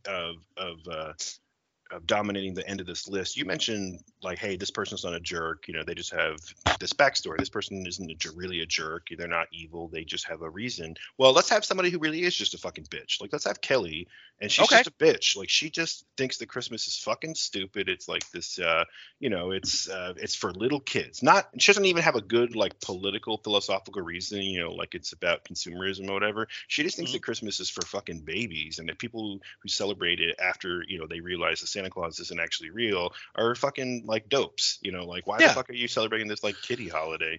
I actually work with someone who's like that, and like she's very very nice person, like super nice person, but she always says like she doesn't care about working around the holidays because she's like, I don't give a fuck about Christmas. She's like, I think it's stupid. Like to her, the idea of spending all this money, just because it's a holiday is dumb. She's like, I'd rather just, if I want to get somebody a present, I get them a present. She's like, I don't need a time of year to tell me to do so. And I think it's overrated. So it's like, and I get where she's coming from. I totally understand her reasoning behind it. It's like I said, it's not like she's a bad person. It's just that she thinks it's dumb. And like, so like me with my fucking Santa hat on, playing my Christmas tunes, sitting down in switchboard, like she always kind of like chuckles at it. And she's like, you're too much. Like she doesn't like it because she doesn't like Christmas. But again, she's a nice person. So Kelly could be that way where she's like, fuck Christmas. It's stupid. Yeah. It's just like, but she's not a nice person. You have to have at least one person in the group. Yeah. She's a total bitch because whether we kill her first or not, you want to kill her first, right? Because she sucks. Every slasher movie needs a bitch and they need a dumb asshole. That's just like, you have to have those two archetypes. Yeah. There has to be like the asshole guy who's dumb as a box of rocks and the mean bitch. Like you have to have that. Well, there you go. So I feel, is Rob our dumb asshole? Is he the dumb jock? Yeah. He's got to be dumb as a box of rocks. Yeah. But he's head over heels for Sally, and basically he's just thinking with his dick. He's like, he wants to get laid, so I'm gonna be like, screw it, Mom, I ain't coming home for Christmas. I gotta stay. He's like, maybe he makes up some kind of lie, like, I didn't do so good, on my last, history exam, and I really gotta stay and study because I don't want to like flunk out, that kind of a thing. So like he lies to his very loving, holiday centric family just so he can get some tail. Or attempt to get some tail. And he should be on the phone, like at the party when like Allison and Lewis show up, right? So Allison and Lewis and Casper. Maybe we introduce somebody else. Like maybe let's introduce Ernie right here. Maybe one of them is like, oh, dude, like, do you need help with that history class? And have Rob look at me like, what history class? Right. Like his lie was so stupid that he like just he couldn't remember it like 30 seconds later when he got off the phone. Like I love it. He's like, jingle, jingle, jingle. Uh-oh. I'm throwing the first random thing in since we introduced all the characters. All right. Jesus, here it comes. What we got? Spinning, and we got someone from their past comes in. Ooh, okay. All right. That's a good twist. Someone from their past comes back. Okay. So we went through the whole list of people. There's 10 people and a dog. And we already talked about it, but yeah, it's at this party that like the dog will run in, and who's it? Hans likes the dog. They're gonna ask him about it, and then he's gonna kind of tell the story.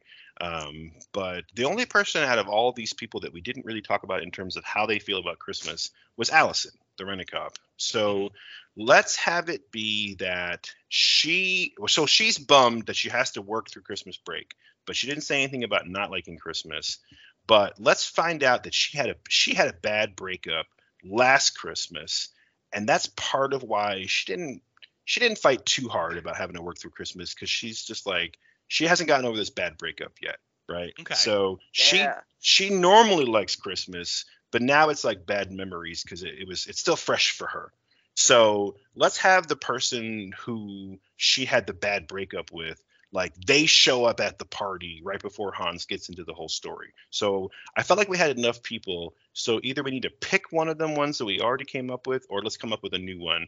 Allison's crush is gonna like slide in the door out of nowhere, and she's gonna be like, "Fuck," And it has to be somebody that like nobody fucking likes, and they're like, "Who the fuck invited this dick?" Okay, what if it's like one of those student teachers?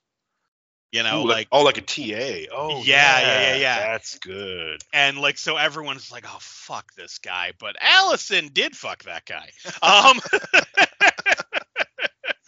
Yeah, okay, for sure. And he's fucking slimy. And he's this kind of TA who sucks up to the teachers. He thinks he is a fucking professor. He thinks because he gets to grade people's papers for the professor that he's hot shit. And he's fucking wearing like his suit with like the patches on the elbows, thinking he's all, professorial and proper and shit. He's got a fucking pipe, like he's putting on airs. Real genius. What the fuck is his name? Kent, right? Kent. Yeah. Like, Yeah, yeah. that's what I was thinking too.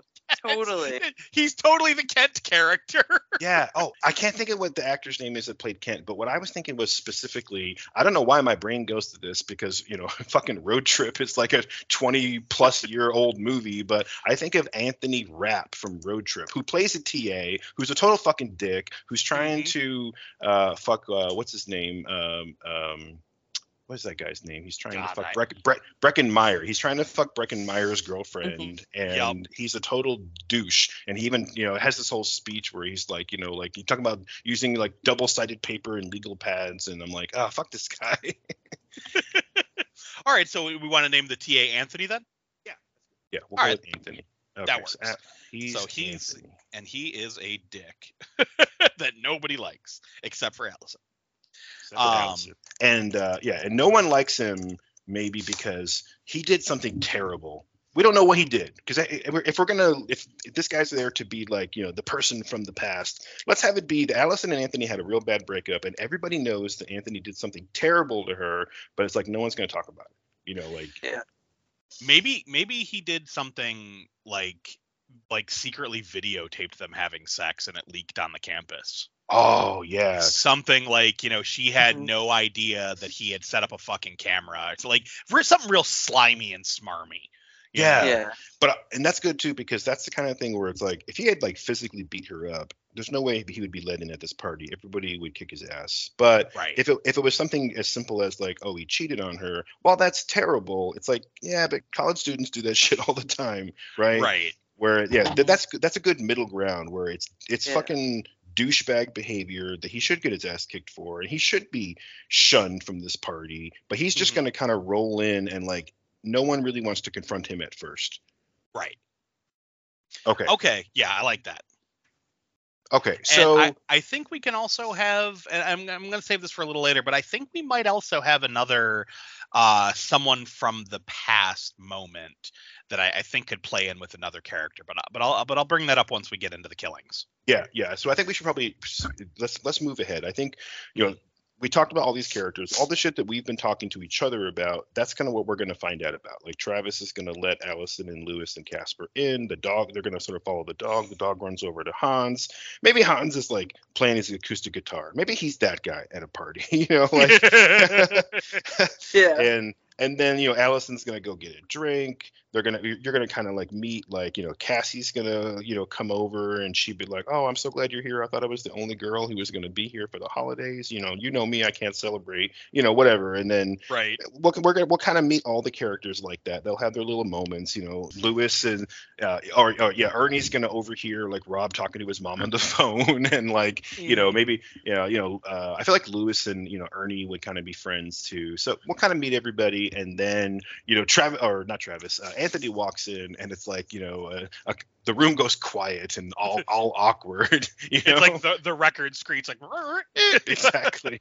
And Allison is kind of like hiding behind Lewis, like not wanting, Anthony to see her at first. Of course he's going to, and that's when you're going to have like, maybe Kelly and Mariposa are going to be like, what's the deal with this fucking guy? Like, why is Allison hiding? And like, oh, you don't want to know, girl, like, and we won't know it. We won't know just exactly yet what it is, but like something terrible happened. And then then, because everything got real fucking awkward, and Hans was still playing his acoustic guitar, and he kind of trails off the strumming, and maybe he looks around and he's like, "Ooh, perfect time, like for an old, German tradition, holiday scary stories." Or hold on, let's backtrack a little. Like we see as the people are coming in, like we could have Hans over in the corner playing his guitar, like you said, and have like Allison follow in the dog, and the dog runs over to Hans, like you said, and have her be like, Hans, what the hell are you doing? He's like, oh, it's Christmas. He goes, it's important, that you treat everything with kindness at Christmas. I couldn't leave this poor little boy outside, like that whole thing. So we get that little seedling of what Hans is going to be talking about, and then like maybe he even says like, oh, I have a story that I can tell to better explain it. And he starts to tell the story, and then we could have like, so we do the slow transition to the puppets and have him talking about like, Jurgen. Yeah. And like we get the whole like the backstory of that, we see like the castle, and we see like the rich family and all the people, like maybe the whole village is like celebrating with this family, and then like we'll have like some war torn images and all that, and then have the story just interrupt as the door opens and have Anthony walk in and have everyone be like, ugh. Oh, and like, good. Yeah. So we jump from puppets to Anthony.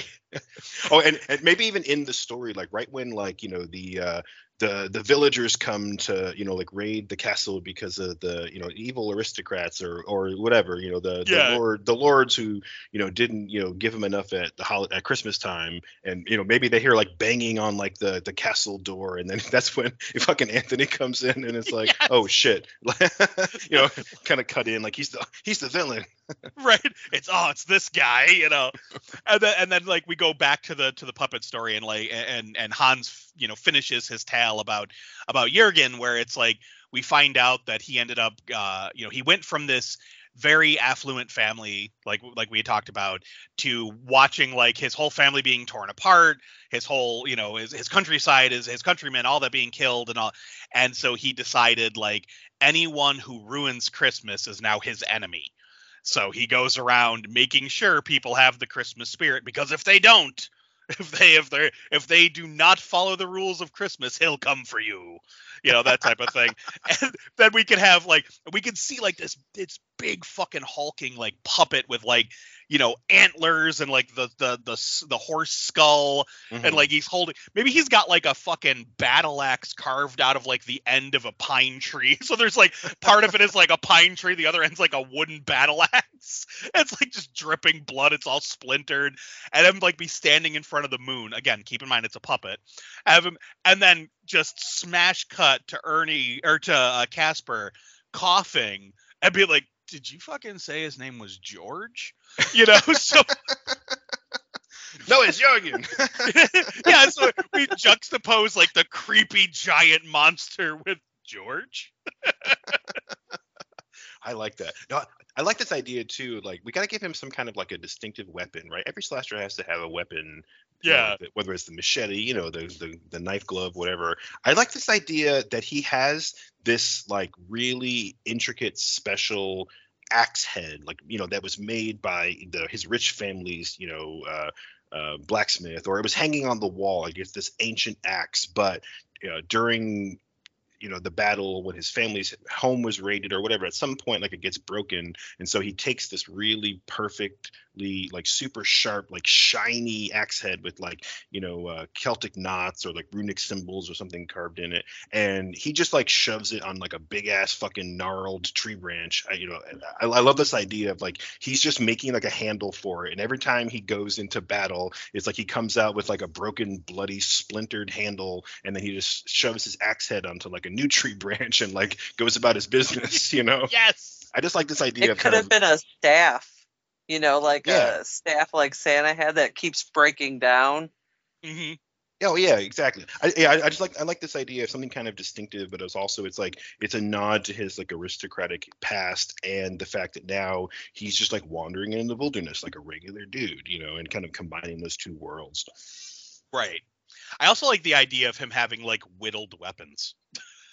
Yeah, I think that's Instead awesome. of like the whittled toys. He's Yeah, if you pulled this big tree branch down and he whittled like the bark off of it, it would have this Mhm. sort of like, this tan like new wood look. I think that'd be really cool. And yeah, he carves like a bat, like a staff or like a club. But you know that when he pulls that like axe head out of his bag and like straps it with leather thongs to, Yes. that new club he made, you're like, oh shit, now it's on. Now he's really like settling in to take care of business. Like not everybody gets the axe head. Right. Oh, Jurgen the Oh, Yuletide Jurgen. Avenger. Oh shit, I didn't realize Jurgen has that Y sound like Yule, right? Jurgen the Yuletide Avenger. That sounds so good. Oh Okay. Lord! So we have the big party. We get the backstory of Jurgen. We see the complete discomfort between Allison and Anthony. Like maybe like she goes over like talk to him, be like, "What the fuck are you doing here?" And be like, "What? It's a Christmas party. Everyone that's still on campus is invited." And have maybe this is where Travis walks up. He's like, "Yeah, but you're not invited." Like just like a Yes. little quiet moment where Travis just kind of very matter of factly is like, "You're not invited," and him be like have him make a comment and be like, but like oh, so you want me to go to campus security and tell them what you guys are doing, and have Lewis be like, "They're all gone. It's just us, asshole. Leave." Like Exactly. so would they kind Security of already here, motherfucker. right? So they kind of run Anthony out of the party. But yeah, so we could have like our little montage, like after Anthony leaves, like maybe we see like Sally come up and start talking to Allison. We find out like maybe this is where we find out what he did, like that he released or he leaked the video of them having sex on like the intranet on the college campus type of thing. So it's like everybody that wanted to see it could see it. So it's a very despicable move. So now we hate Anthony. Yeah, Like, fuck Anthony. we see as the audience, it's like we see, okay, no one seemed to like him at that party, and then we find out why, and it's like, oh, fuck that guy. So but then we also kicked him out. So now we're not going to see him for a little while. So again, I think it's going to be pretty obvious, who our killer is after we heard Hans's story. But at the same time, if you take one of your players off the board for a little while, like, hey, there's some suspicion there, right? Maybe it's Anthony. Right. And that's the thing I want to have, because again, it's going to be, the whodunit. Like I know we just did one, but those are the best types of slasher movies when you are guessing who's the killer. Don't get me wrong, I love me a good Jason tale, but like, even that started off as a whodunit. Yeah. For sure. So we have like we're gonna slowly we'll see the party go on. We'll see people having fun, little montage moment, and one by one, people start heading back to their dorms. We have maybe Hans, grabs his little dog Fritz, and they take off, and we see everyone, one by one leaving the party. So I think at this point we should get a POV shot of somebody watching. Now, do we want to kill somebody off right here? Absolutely. Yeah. We have way too many people. There's like 11 characters plus the dog. So we need to kill somebody right here, leaving the party. Somebody has to die. Okay. So let's have Ernie. Maybe he doesn't live on campus because it's too expensive. Because remember, we said he's the poor guy. Yep. So we see Ernie, like he's walking down the street, and he's leaving the college campus, and is like, how most college campuses have like that one long road that leads from town to where the campus is. Yep, for so sure. He's like picture where End Trip is, like you got Town Line Road, and then like there's only a couple little establishments here and there before you get like several blocks down to like where the houses are. So yeah, you have him kind of walking down the road, maybe just smoking a cigarette or smoking a joint or whatever, and somebody is watching him. And at this point, I think maybe we don't show the kill. We just show like the zoom up. He turns, gasp, and then cut to black. Like what happened to Ernie? Yeah. We'll find out later. Yeah, we'll find out. No, for sure. And just to spoil it right here, because he's killed off campus, Allison and Lewis aren't going to be immediately alerted to him being dead. So we'll find out later. but also like the local town cops are eventually going to find out. So at some point later on, close to like our climax, we got to have like a town, black and white roll into the campus and be like, hey, everyone on high alert, we got a killer on the loose. And at this point, fast forwarding, 45 minutes into our movie, Allison is going to be like, holy shit, thank God you're here, Right. So let's just put a pin in that, and like we'll make sure we come back to that, and we have to have that local cop show up. Right. So I'm gonna just make a quick note. I want to come back to Ernie. Yeah, so Ernie is dead for now. Okay, so he's the first one. And again, I feel like the story is kind of straightforward. I want to see some Jurgen. We have a lot of people to kill. I think killing Ernie right off the bat is a good idea, but again, we don't see him. But let's have another character moment and then another death. Like let's kind of jump right into the next one. Okay, how about we see like Rob walks Sally back to her dorm, because remember, he's trying to get into her pants. So we see Rob walking her back to her dorm, and he's just kind of like he's listening to her talk, and he's kind of like making these very awkward comments like I really like your hair tonight, like stuff like that, like really just awkward and painfully bad. Mm-hmm. And then like when she thanks him for walking her back to her dorm, she's like, well, I'll see you tomorrow type of thing. Because remember, it's like the week before Christmas, so it's not quite Christmas yet. And like maybe he leans down for a kiss, and she just like holds up her hand to shake his hand, and he's like, cool. No, she gives him the old fist bump. He's like, yeah, cool. Talk to you later. Let's. Because I'm thinking this is a lot of characters to get to know at the party scene earlier, so let's save the backstory of Sally for right here too, and give Rob another moment to be a dumbass, right? So so she goes to do the fist bump handshake thing, whatever, and then have him just be like, oh come on, like it's Christmas, and she's just like, I don't give a fuck, and he's like, oh come on, everyone loves Christmas. Every year my mom makes a ham and a bunch of cookies and we get a ton of presents. It's like, isn't that what your family's like too? Like, come on, everyone loves Christmas. And she's like, no, that's not what my family's like. And have him just kind of like start to pressure her a bit, where he's like, oh come on, like it's a time of like giving and love. Oh, I probably have some mistletoe in my pocket here somewhere.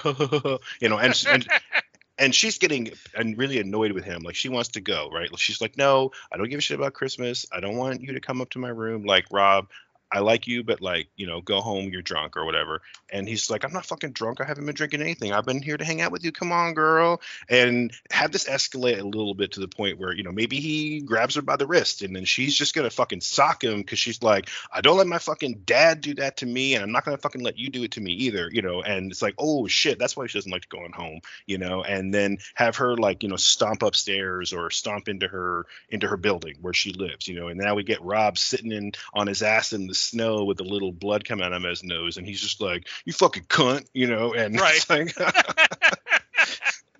yeah, okay, so we know not to fuck with Sally because she just slugged the jock.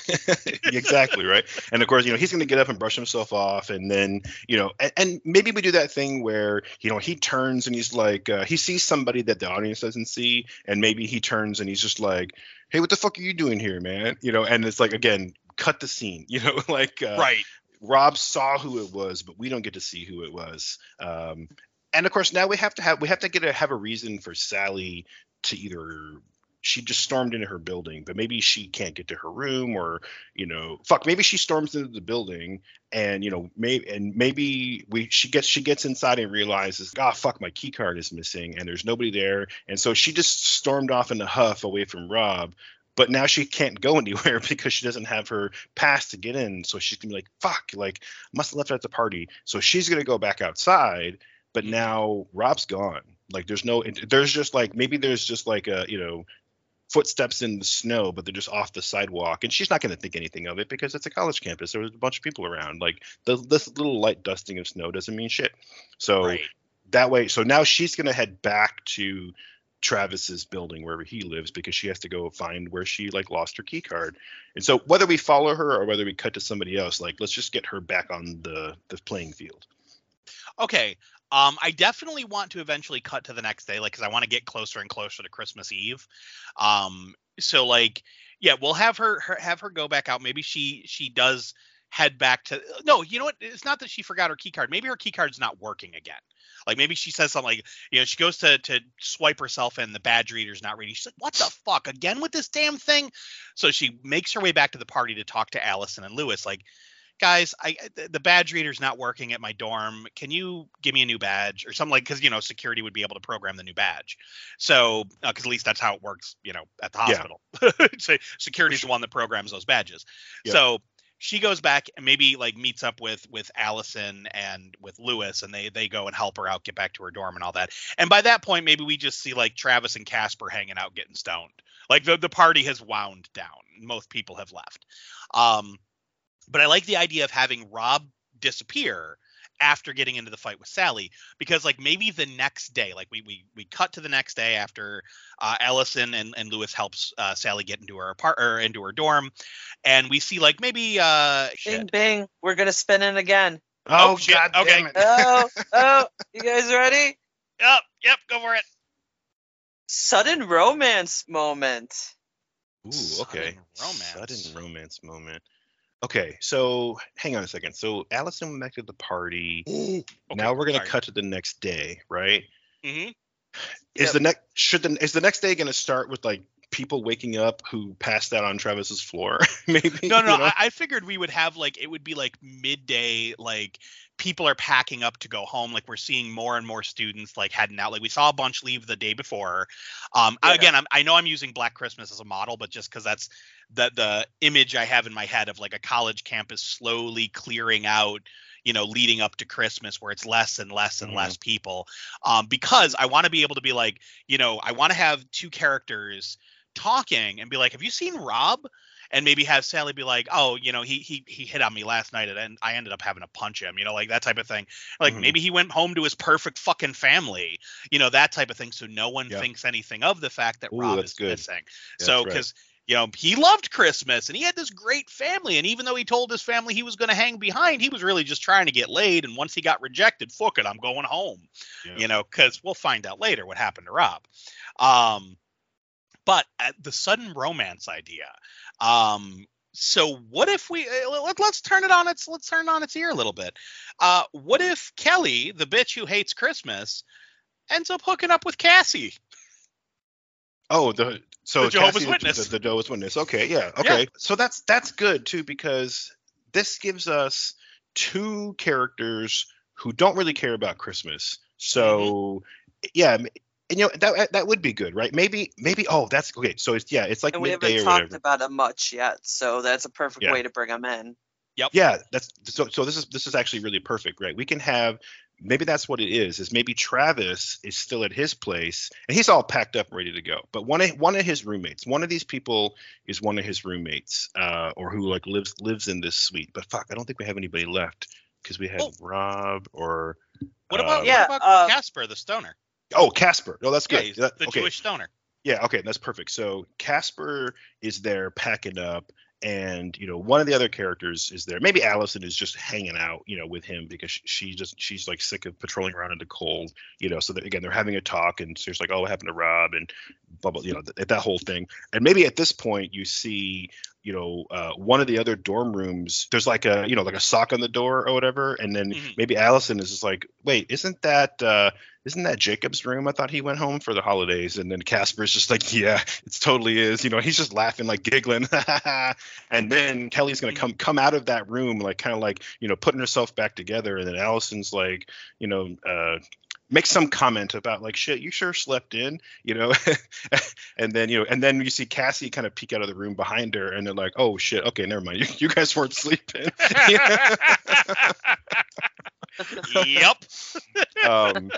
But it'll be kind of a surprise to everybody else, like, "Oh shit, Miss Perfect Prissy, Kelly hooks up with like with the non-Christian, the non-waspy type with Cassie."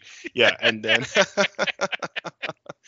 but this is good too, because then later at some point, whether it's later today or the next day, we can do the same thing where like there's a party or they're having dinner or whatever at nighttime, and then maybe have Cassie and Kelly kind of give each other the look, and they're like, "Yeah, okay," and then they kind of sneak away, right? So now we can get those two characters separated. No, I like this. Okay. All right, so yeah, so the next day we're gonna have like we said, we have the whole thing where I'm just trying to recap so I can keep all the players straight. Rob is missing, and everyone thinks he went home. Yep. All right, No, so no one asked about Ernie yet. yeah, If because he does come up, well, because sorry, he go lives off college campus, so no one would think anything of it that he isn't there yet, since classes are suspended right now for Christmas break. He really has no reason to be on campus unless he's hanging out with people. Like maybe they just assume like he's working or he's hanging out with his roommates. Yeah. Oh, and no, we can do in this scene too. After Casper and Allison are kind of talking about people going home and where's Rob and all this, and then Cassie and Kelly come out. Maybe at this point, Allison, she's just fucking bored because she's supposed to be working, but there's nothing to do but like hang out with a stoner friend. So maybe she's just like, hey, like you guys partying again tonight, and maybe Travis is just like, no fucking way, man. But Casper is just like, no, it's cool. Like we'll just we'll meet up at wherever like the chow hall is. Like I was trying to think of a name of like some building on a campus. Like we'll meet up, at like Strathmore Hall or whatever, where they have like the cafeteria. And Allison's like, what the fuck are you gonna hang out at the cafeteria for? She's like, it's Christmas break. No one's gonna hang out. Like our food, our meal cards still work or whatever. So he's basically planning like a party to crash the cafeteria that night and like pig out. And because his buddies are like the security cops, he knows he's not gonna get busted. So of course Allison's like, okay, fine, like I'll be there. So if we want to, we could jump ahead to that night, and now there's another gathering of people around, and now this time they're having like their Christmas feast with like cafeteria food. Mm-hmm. Okay, so now we're gonna have Hans, Sally, Allison, Lewis, Casper, Travis, Cassie, Kelly, and Mariposa, right? Like that's the group we still have. Yeah. Mm-hmm. Okay, just trying to keep track of everybody. I almost heard about Hans. I was like, oh yeah, shit, Yeah. Hans could be living there too, in that little dorm suite with Casper and Travis. Or no, he could be living totally in a different dorm and just kind of be like, because he's their buddy, have them be like, hey, we're getting together at the chow hall. Yeah. So that they all get together, and maybe like everyone, this is where we could be like, has anyone heard from Rob? Like where's Rob? And have maybe Sally tells her story here, like, yeah, he walked me home last night and wouldn't take no for an answer, so I had to respond with my fist. I think I heard a little bit more than his pride. And have him be like, oh shit, rich boy ran home to his mama, that type of thing. So they don't think anything of it. So we want to make sure during this sequence that is brought up.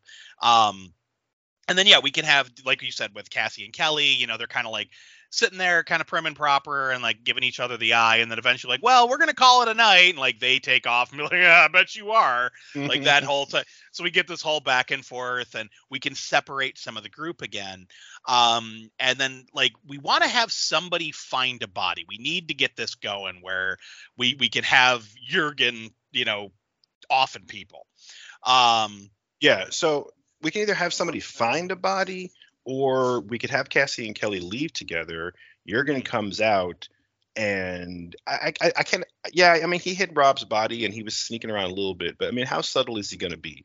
I mean, he can almost just come out and like kill Kelly, and then have Cassie just start screaming bloody murder, and that's going to draw everyone else's attention, like to run out of like the cafeteria building. And they could run out, and maybe it's like Cassie and Kelly are both gone, but this time, unlike with Rob, now there's like blood in the snow, and there's like a lot of snow churned up, like shit, man, so there was a fight here or something. And that's exactly what it could be, right? That everyone's inside chilling. At some point, somebody should mention like, "Hey, you invited Ernie, right? Like he never misses like meals. He never misses a free meal." And then have Casper be like, "Yeah, man, I sent him a text, but I haven't heard back. I don't know, maybe he's hungover or something." And just kind of throw that out there, and then have Cassie and Kelly leave. We see it turns to puppets, and we see like Jurgen like comes out of the darkness and like takes out Kelly, takes out one of them. Cassie starts screaming bloody murder. We see everybody inside like, oh shit, Allison and Lewis and the whole group of them, they're all going to run outside to see what's going on. But now again, there's like blood in the snow, so it's not finding a body, but it's still finding evidence that something is going on. So now the tension is high, and we can move into that part of the slasher movie where it's like, okay, now everyone knows that there's murders happening, so what are they going to do about it? Okay. I like where you're going with this. So yeah, we do all the stuff you just said, like with, them talking about Ernie not being there. We talk about Rob heading home. We get Cassie and Kelly. We take them out of the mess hall and have them start heading back to their dorm. We got to have one of them do something against Christmas, though. So what if, like, Cassie is like walking with Kelly, and they're like, well, let's go back to my dorm. And they start like walking back, toward her dorm. And like they open the dorm build, like the foyer to the building. They go in, and maybe there's like one of those little, like, the mini Christmas trees that you often see in like office buildings or like like hospital stuff like that, where people will do the thing of like, they write a little note of like what they're thankful for that year and hang it on like a little decoration. And you have like all these different students where like, I'm thankful for my family, or I'm thankful for my friends, or I'm thankful that I got an A on my history exam, like all those kind of things. And have Kelly be like, I fucking hate this thing. And have her just knock it over and have Cassie kind of laughing like, ha ha ha, fuck Christmas. And then we cut to puppets and we're like, oh shit, something's going to happen. Oh yeah, shit! No, this is awesome, right? So yeah, they go into the dorm room or into this foyer of this dorm building. They have this little interaction where they kind of pause for a minute, but then again, the building is mostly empty. It's mostly dark. They have these like key cards to get in. What if they go to this sort of the hallway where like the elevators are, and it's just real dark, and then have Kelly be like, or I forget whose dorm room this is, but whoever lives there is like, so Kelly's like, oh, that's so weird that the lights are out over here. I wonder if they have the building on like half powered, to save electricity over the holidays, and and she goes to hit the elevator button and the elevator's off, and she's like, oh fuck, of all the cheap bastards to turn the elevators off during the holidays. But this is just an excuse for them to turn, and there's a big hulking figure like in the shadows at the end of this like little hallway right as it turns to puppets, and then you see the little puppet girls like scream and like run. The only place they have to run is like outside, right? And then puppet Jurgen is gonna just follow them outside, because I want the blood and the struggle in the snow. It should happen outside so everyone else can find it, right? So and close enough where other people hear the screams, but I like that how you separated them to a different building. So it's going to take a minute now for the other group to get there from the mess hall, right? So this is perfect that they move to this other building now, because by the time they get there, Jurgen has taken the bodies somewhere. Yes. Okay, so I love this. So we see the way I'm picturing it. I wish I could like make you guys see the puppet imagery I'm having, because it's fucking hilarious in my head. Like I just picture that. It's the same. Yeah, right. I'm picturing like the hulking, figure standing at the end of the hall, and just having the two puppets turn right at the screen and be like, ah! Like, do the Muppet scream, like with the hands up in the air waving. Yeah. And then we see like shadow puppets of like the two girls running down the hall with like lumbering Jurgen running behind them, and then like run outside to the snow. You see like the axe raise up again, all in shadow, and come down, and then you see actual blood hit the snow. Oh, so it's like nice. Like it transitions back. Yeah. So we hear the scream, and then like we cut back to the little party at the mess hall, and maybe have Travis be like, did you guys hear that? And like Casper turns down the music and be like, hear what? And they're like, it's like, I could have swore I heard something. But like, you're fucking hearing things. So they don't go check right away, right? Okay. So then we have, as the party starts to disperse, like, maybe, I'm trying to think, like Travis would probably go home for Christmas. So maybe have him be like, hey guys, I got to finish packing up. I told my mom I'd be home by Christmas Eve. I got to get out of here. And have like, he's the first one to open the door and be like, holy shit, like, and sees blood, like down, like just like the building over, just sees blood in the snow, like a lot of it. And then like, so everyone comes running to the door. They're like, what the fuck is that? And they go over and they see just blood everywhere. Like, what the fuck happened? And then maybe they immediately run inside, because it's outside of Kelly's building. So they run inside and like knock on her dorm. No one's answering. They see like maybe like these huge scratch marks down the hallway. Like something is like, what the fuck is that? Like, what's going on here? So now all of our characters are cued in to like, something bad is happening. There's not a lot of people around. We got to get the fuck out of here. Yeah, definitely. So now we reach that point in the slasher flick where all of this is easily solved by a cell phone call to the police. Yes. So we have to somehow avoid that. So we have to keep this as like a local investigation, and so that could either be that they're afraid to call the police for some reason that we need to explain, or they, suddenly none of the phones are working, except that only works if they don't have cell phones, right? Because of course the cell Right. phones would work, right? So yeah, I feel like the best way to kind of keep the local cops out of it is either they're afraid to call, or they do call, but like the local cops just think it's another one of those fucking college pranks, and they don't take them seriously. I think that should be it right there. Like, so Allison. Perfect. Okay, I got it. So Allison is like, all right, guys, I'm calling this in. Like, she calls the cops, and you hear all the kids in the background like all commenting and like making like there's a lot of noise. They're all like, what are we gonna do? Oh my god! Oh, they're all jibber jabbering, So Allison is trying to talk to the cops and report this, and we hear on the cops end of the phone, we hear all the noise in the background. Allison being like, would you guys shut up? Shh, I'm trying to talk to him. So it just sounds like a fucking prank. And Yeah. then have like the cop be like, okay, yeah, we have enough on our plate right now. We have missing persons. We're dealing with real shit. Like, don't you call us again, you're going to regret it. Like that type of a thing, like where the dispatch just completely ignores it. And like, this isn't just a thing in movies, because I'm going to tell a little side tangent here at work. We often have to call the police for various situations at the hospital. We have a lot of security guards who don't like to tell the full information that they have to give me to give to the cops. They're just like, we need them here now. Tell them to get here. But if I don't give the cops information on why they're coming, I've had them say, get the information and call us back, and hang up. So like, you can't just call the cops and be like, get here, and then click. Like, that don't work. So you have to give them information on why they're going to come out to you, because again, resources are limited. So if we have this scenario where it sounds like these kids could possibly be pranking them, and we have the cop mention we're dealing with missing persons cases, we could already be like, okay, there's some other shit going on. Maybe Ernie's friends who lived with him at his apartment called in like, hey, he never came home. It's been over 24 hours. Like, where's our friend? That type, or maybe it hasn't been 24 hours yet, so it's not officially a missing person, that type of thing. But we could kind of lay the groundwork for there's more than just this college campus, more shit going on in this town than just on this college campus. Let's spin the wheel again. Oh, here we go. see what that tells us. Oh, God.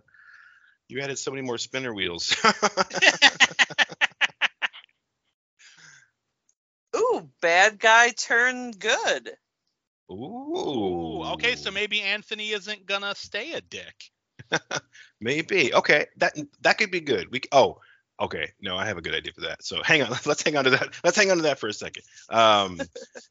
Okay. So no, I think you're totally right. We have it so that, part of the cops they're both dismissive because they think it's them just fucking around. And also because, again, they're busy and it's like small town, college town cops. So, and they think that they've got a missing person, so they're distracted. No, that's good. Because of course later on we had that whole thing where they were going to show up later, where they remembered that Allison had made that phone call, or somebody called from the campus. So later on when they do find Ernie, they're like, oh shit, that wasn't a prank, get over to the campus. But of course by then it's too late, right? So I need to ask you, Mike, you had mentioned something about wanting to get this like closer to Christmas Eve. Yes. So I feel like right now this is the second day of our story, but we've already escalated to the point where there's a killer or enough danger that they're calling the cops. So we're at a point where it's like, why would they all stick around on campus for like another night? So let's solve this issue. Is it already Christmas Eve now? And like school just got out like a day or two ago? Or do we need to somehow buy more time? You know what? Let's say that the party that they were having, where everyone was getting ready to go, let's have that be on the do we want to have it be on the 23rd? Yeah, let's have it was on the 22nd. So now this is the night of the 23rd. So it's the night before Christmas Eve. Okay. Or do we want to actually have it because I don't want to have it to be like have it end on Christmas morning because so many movies do that, like, oh, it's Christmas morning and the horror is over. No, I think ending it on Christmas Eve night would be good. Like Yeah. kind of Yeah. return the hope to whoever the survivors are. And it also kind of depends on like what day of the week Christmas falls on. We don't have to get that specific, but this year, as an example, my kids, they are going to school all the way up through the Friday before Christmas. So it's the 22nd is a Friday, and then 25th is Christmas. So it's literally they're going to school the entire week, and then they have the normal weekend, and the Christmas is Monday, right? Yeah. So, but they still have 2 weeks off, but it's after Christmas. So I think that Yes. there's still a way we could coordinate this where it's like the last day of classes was like a Friday, and then Christmas is Sunday, right? So the last day of Right. classes was Friday. We had the first night where we killed Rob and Ernie. Now it's the second day, so now it is Christmas Eve, but it's like early. We'll just make it a little bit earlier in the day, right? Like maybe or early enough where it was dinner time when Cassie and Kelly get killed, but we still have hours to go before the day is over. Unless we can Okay. come up with some reason to get them to all hang out all night long. No, so we're on Christmas Eve now. I think if we do it that way, yeah, we'd be on Christmas Eve right now. So we started on the 23rd. Now it's the 24th, and the majority of our story is going to happen between dinner time and whenever maybe it's like midnight. It'll be Christmas at midnight. Yeah. Okay. So yeah. So what we'll do is, well, let's not have it be like maybe it wasn't dinner time. Maybe it was like an early dinner. A lot of people will do that like on Mhm. Thanksgiving where you eat it at like 2. Yeah. Yeah. It was one of those things where like everyone was getting ready. Like the people that were gonna go home, like like Travis was gonna go home. They obviously they think Rob already went home. Stuff like that. Like there were going to be people that were going to go home. So they're like, let's get together early, have one, last hurrah, blah, blah, blah. So like by the time that Kelly and Cassie get taken off the table, it's like 5 p.m., 6 p.m., somewhere around there. Yep. That's what I was thinking. Yeah. So, and Travis is saying, like, remember, he said, like, I told my mom I'd be home on Christmas Eve, so I gotta leave. Mhm. You Yep. know, so like That's right. he's ready to walk out the door and be like hop in his car and drive home so he can get home before nightfall. Maybe it's like an hour drive. Maybe he lives close by, something like that. Mhm. Maybe he's from the town, so it's not like it's not too far of a drive for him. But Oh, yes. Okay. So this brings up another interesting thing. Like, I like Travis. He's a cool guy, but everything that you were just saying about him, like having to leave in the middle of the day and like drive home off campus, is like Travis can die right here. And very much like Ernie, where like he left campus and gets killed, but like nobody knows right away, and then Yeah. that gets or he tries to leave campus, and that can set up a scene later on where maybe again later on in the panic of like, oh shit, we have to get the fuck out of here. Who's got a car? I don't have a car. Do you have a car? All I have is this fucking golf cart. Maybe they're trying to find a car, and they go out in like the parking lot and like, oh fuck, Travis's car is still here. Why is his car still here? And they go over there and they find him like impaled in the seat or something like that. Well, no, because remember, Travis was the one. He opened the mess hall door. He was like, "Hey guys, I gotta head out," and he goes to walk out, and he saw the blood in the snow. And was like, "What the fuck?" Like he's the guy that alerted everybody. So he's still there, right? Okay. Yeah, so he's still there. Yeah. He's with the group because he's like, "We gotta fucking call the cops." Like, what the hell? Like, Yeah. So no, I was just posing like an alternate scenario where we could, maybe have, again, just I'm also thinking of ways to get them to not leave the campus. Like, they can't call the cops. They don't have a car. They're whatever. And so we either can take way that is off. fine. We can take that off the board real quick because so we have the scene where they call the cops. The cops do not take it seriously whatsoever. They're like, fuck you, we got real issues we're dealing with. It's Christmas Eve, I don't need this bullshit. So we have like Travis be like, all right guys, we gotta get the fuck out of here. There's something happened. We got to get the fuck out. We got to go down to the police station. They're not believing us. So have them maybe like go to his car and like it is just fucked. Okay. the fucking engine has been like impaled by a tree or something. Like something Nice. fucking wacky. And we could even cut to puppets there. So it's like Yeah. have them like go running through the parking lot and have them like see Travis's car, and there's literally like a fucking pine tree through the hood of the car, and it would be like, what the fuck happened? And again, have him saying that as a puppet would be really funny. Yeah. You know? So yeah, that works out really great because then right there, while they're standing in the parking lot looking at his destroyed car, they can all kind of look around at each other like, well, who else has a car? It's like, I don't have a car. Like, I live on campus. I was going to stay here. Like, Travis is my ride, and then, Right. of course, Lewis is like, all I got is, is Matilda over here, the fucking like golf cart, or whatever. And so again, that's good. We kind of lay out the fact that, okay, they called the cops. That didn't work. They tried to leave in a car. That didn't work. And I'm just playing devil's advocate over here, trying to like fill in plot holes to like every horror movie because people always complain like, well, why didn't just call somebody else, like call your dad, Right. call your sister, or whatever. But I think right here it's like what we're doing is we're creating this panic where Right. shit, they don't think they can go anywhere, and because it's already Christmas Eve, we don't have to buy any more time. Fuck, we could have it that. Sally is just like texting like, fuck this, I'm texting my mom, but like it doesn't matter because no one's going to get there in time to help them. I have a really ridiculous, remember we're talking comedy, it's got to have comedy. I almost forgot about the comedy. I have a ridiculous idea here. So we stay in puppet mode, okay? We see the impaled car, and Travis be like, what the fuck, my car? Like, how are we going to get off campus? And have like, have Travis look at the rest of the group, and we almost see like a line of them and be like, did you ever ride out of here? And have like, this is where Casper's like, dude, you were my ride. And Lewis will like, hey, all I got is Matilda, my old trusty golf cart, and then have Allison be like, nah, I don't got a car, and going down the line, Hans be like, I live here. You're like, I'm an exchange student. Like we're going through, and then have like, we finally get down to like Mariposa, and she's like, I don't got a car. And she like turns like, do you? And the next person in the line is fucking Jurgen. Oh, like he's just standing there like this hulking fucking brute. Yes, that's awesome. Have them like the total Scooby-Doo moment where they're all just like, ah! And fucking run, and then we get to like like Jurgen's chasing behind them with his axe. Nice. No, that's awesome. Yeah. I don't know if we want to go that silly, but No. I mean that's the first thing that came to mind.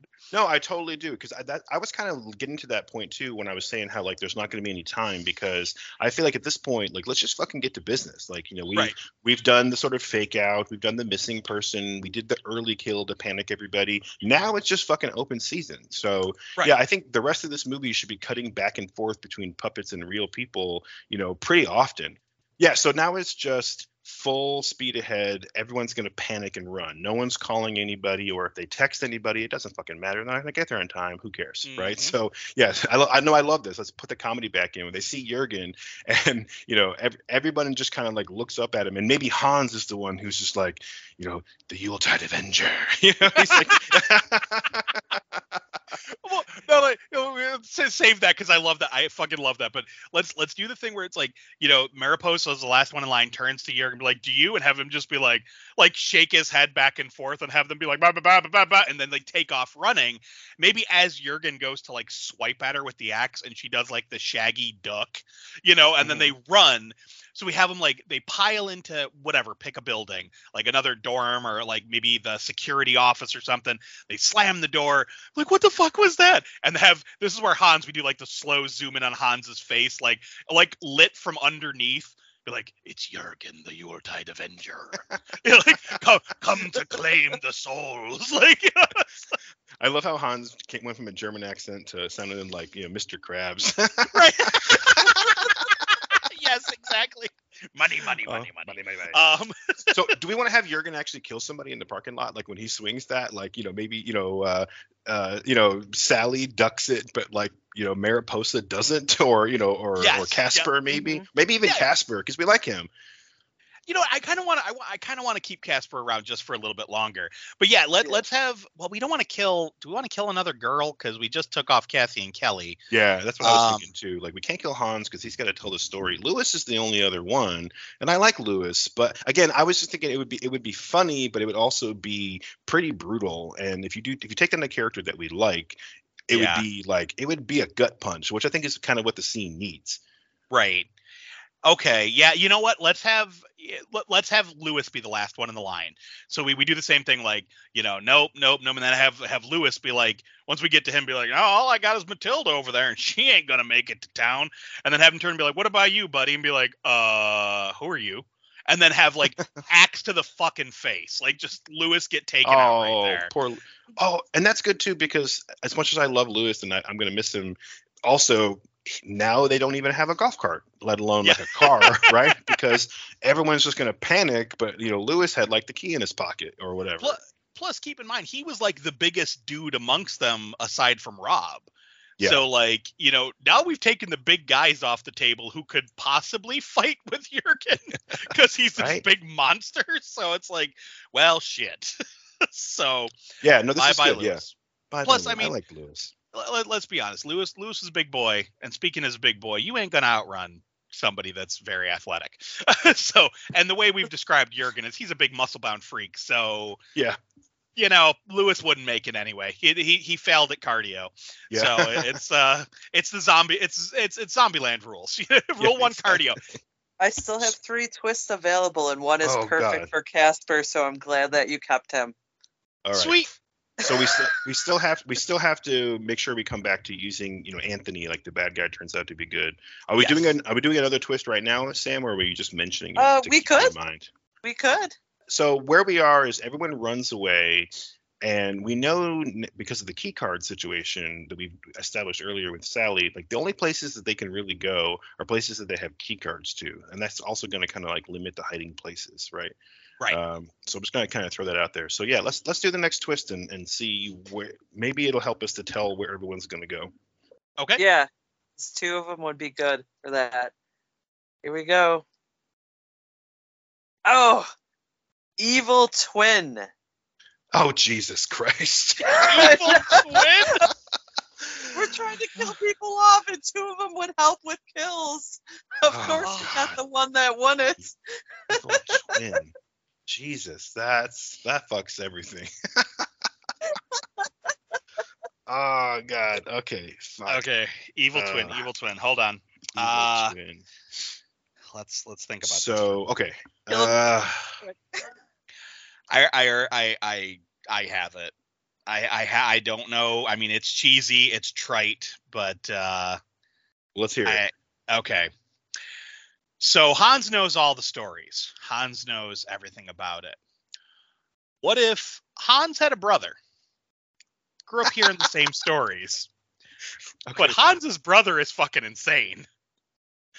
Okay. And he took up the mythical mantle of Jurgen the Yuletide Avenger. Okay.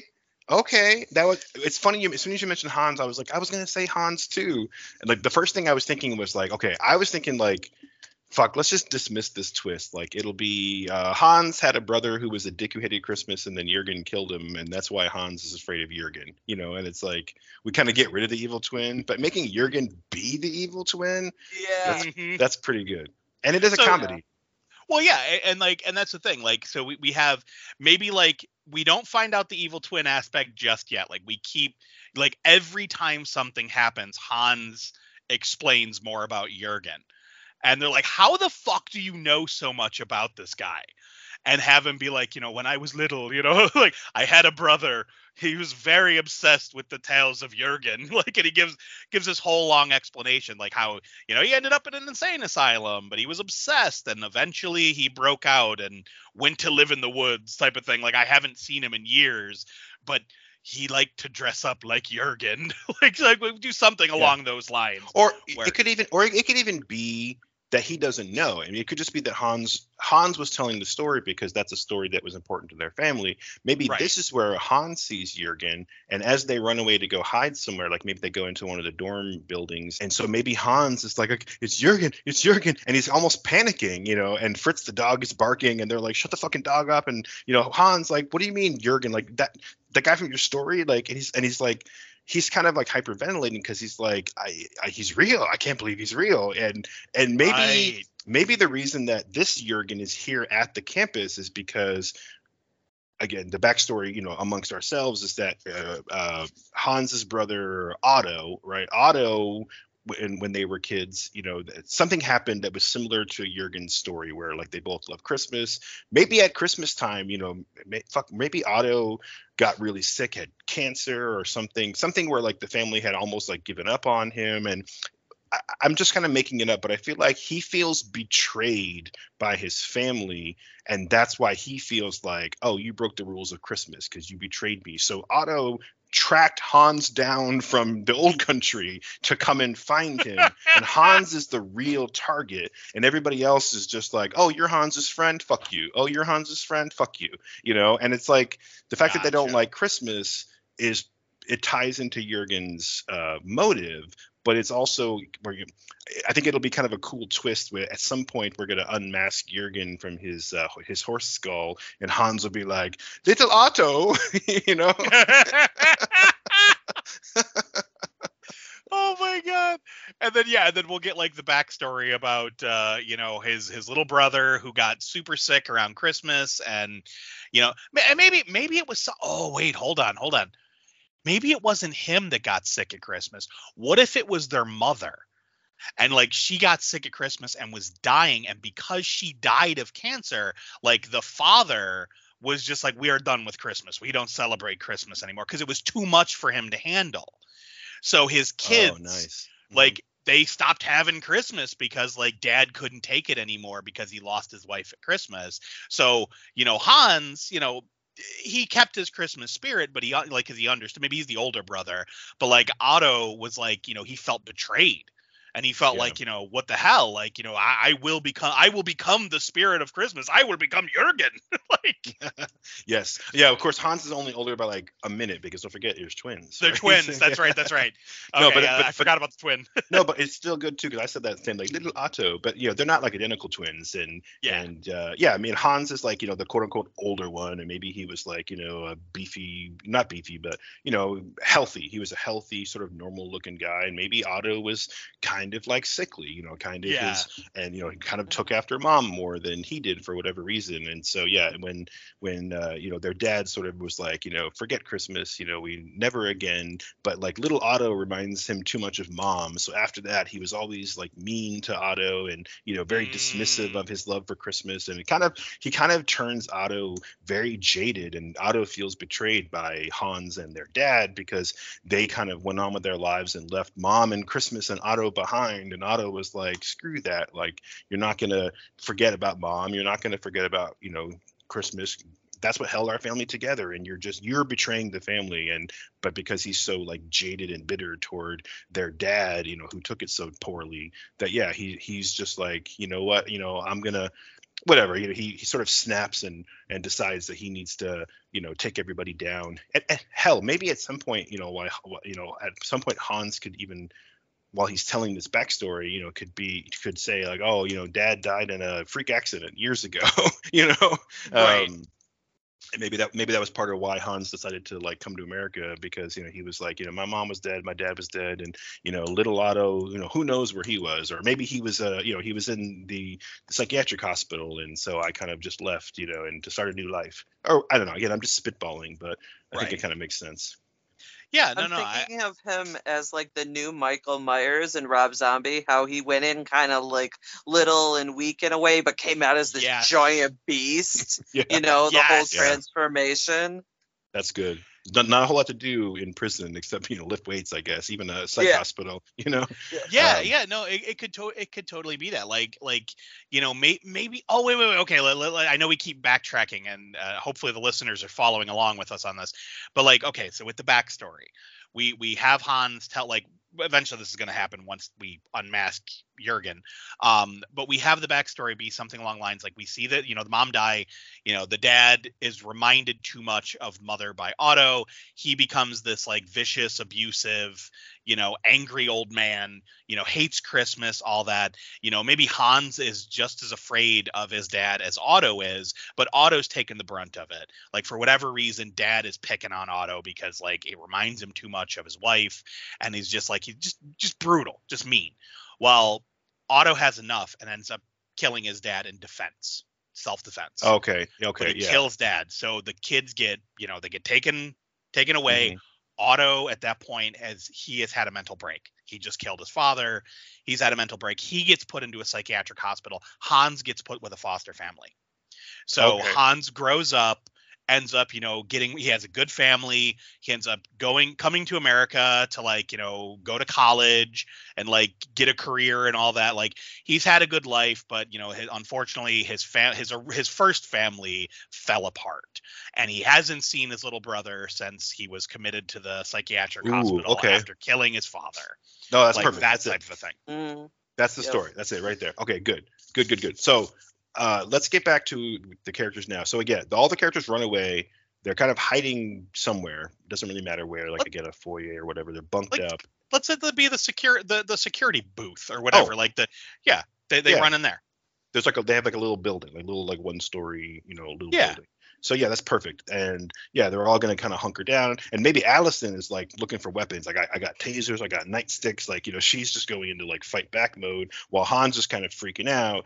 And Mariposa or somebody who's going to be like, what the hell, Hans? Like and because he's like you're hyperventilating, you're panicking, and he's going to kind of tell the story of like, oh, I can't believe that Jurgen is real. He doesn't know he's Otto yet. We're not going to get that part of the story, but just sort of like, oh, I can't believe that this is a real thing, and maybe tell a little bit more of the story or whatever we need. But we don't have to get into it too much right here. We're just going to kind of reveal that Hans is not really in a good position to like fight back. Allison is trying to take the lead.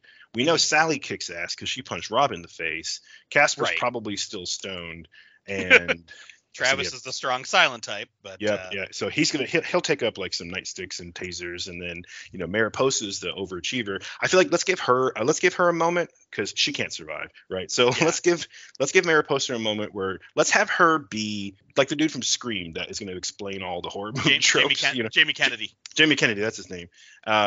So have her be like, well, obviously we need to call the cops. We got to get out of here. And then of course, Allison and Casper are like, we fucking tried to do that already, smarty pants. And of course, whatever. Like she's going to come up with like every excuse that the audience is thinking of like, well, just text somebody else. And Sally's like, I'm already texting like my mom, and she's panicking, but she lives like an hour away. I got to text someone, Again, but they're kind of in that panic mode of like everyone's trying to figure stuff out while Mariposa's trying to like micromanage everybody into like a solution.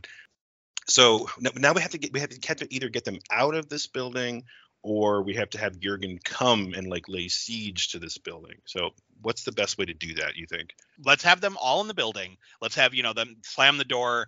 We have Hans kind of having that freak out moment. Like we were talking about, like maybe Mariposa or no, Sally's trying to like snap him out of it. And he's like, he's real. It's all real. Like, and he's freaking out. So they're like, well, he's fucking useless. Allison, like you said, is grabbing tasers and nightsticks and random, like they don't have guns. They just have like some security implements. And like immediately, like Mariposa's like grabbing a taser and a nightstick, like, yeah, motherfucker gonna fuck with me, and Travis, maybe he has a nightstick, he's slapping in his hand like, okay, yeah, I can do something with this. Like they're all kind of like gearing themselves up. They're like, we got to get out of here. You saw what that thing did to Lewis. Like they're freaking out, and then have the door open behind them and everyone freak the fuck out. And it's Anthony. Oh, we need to bring the tea. And he's like, Jesus Christ, what the fuck is wrong with you people? And they're like maybe Mariposa like turns and tries to tase him, but she misses. Like she shoots and he's like, Jesus Christ. Like exactly. Yeah, and of course they're like, what the fuck are you doing here? Yeah. And he's like, and he's like, I wanted to talk to Allison. And she's like, I don't got anything to say to him. He's like, look, I know I fucked up. And maybe here he explains like, his roommate, got into his computer and like, he's like, I know I shouldn't have filmed you, but I swear to God, I never meant it to be leaked. Like, yeah, I was a total dick. I shouldn't have done it. It's all my fault. He's like, but I didn't leak it online. Like maybe we have like the little redemption moment of him being like, I didn't mean to hurt you. Like I fucked up. Yes, I'm an asshole. Yes, I'm a dick, but I didn't mean for it to go that far. And then have her be like, I don't give a fuck at this moment. Someone just killed the hell out of my partner.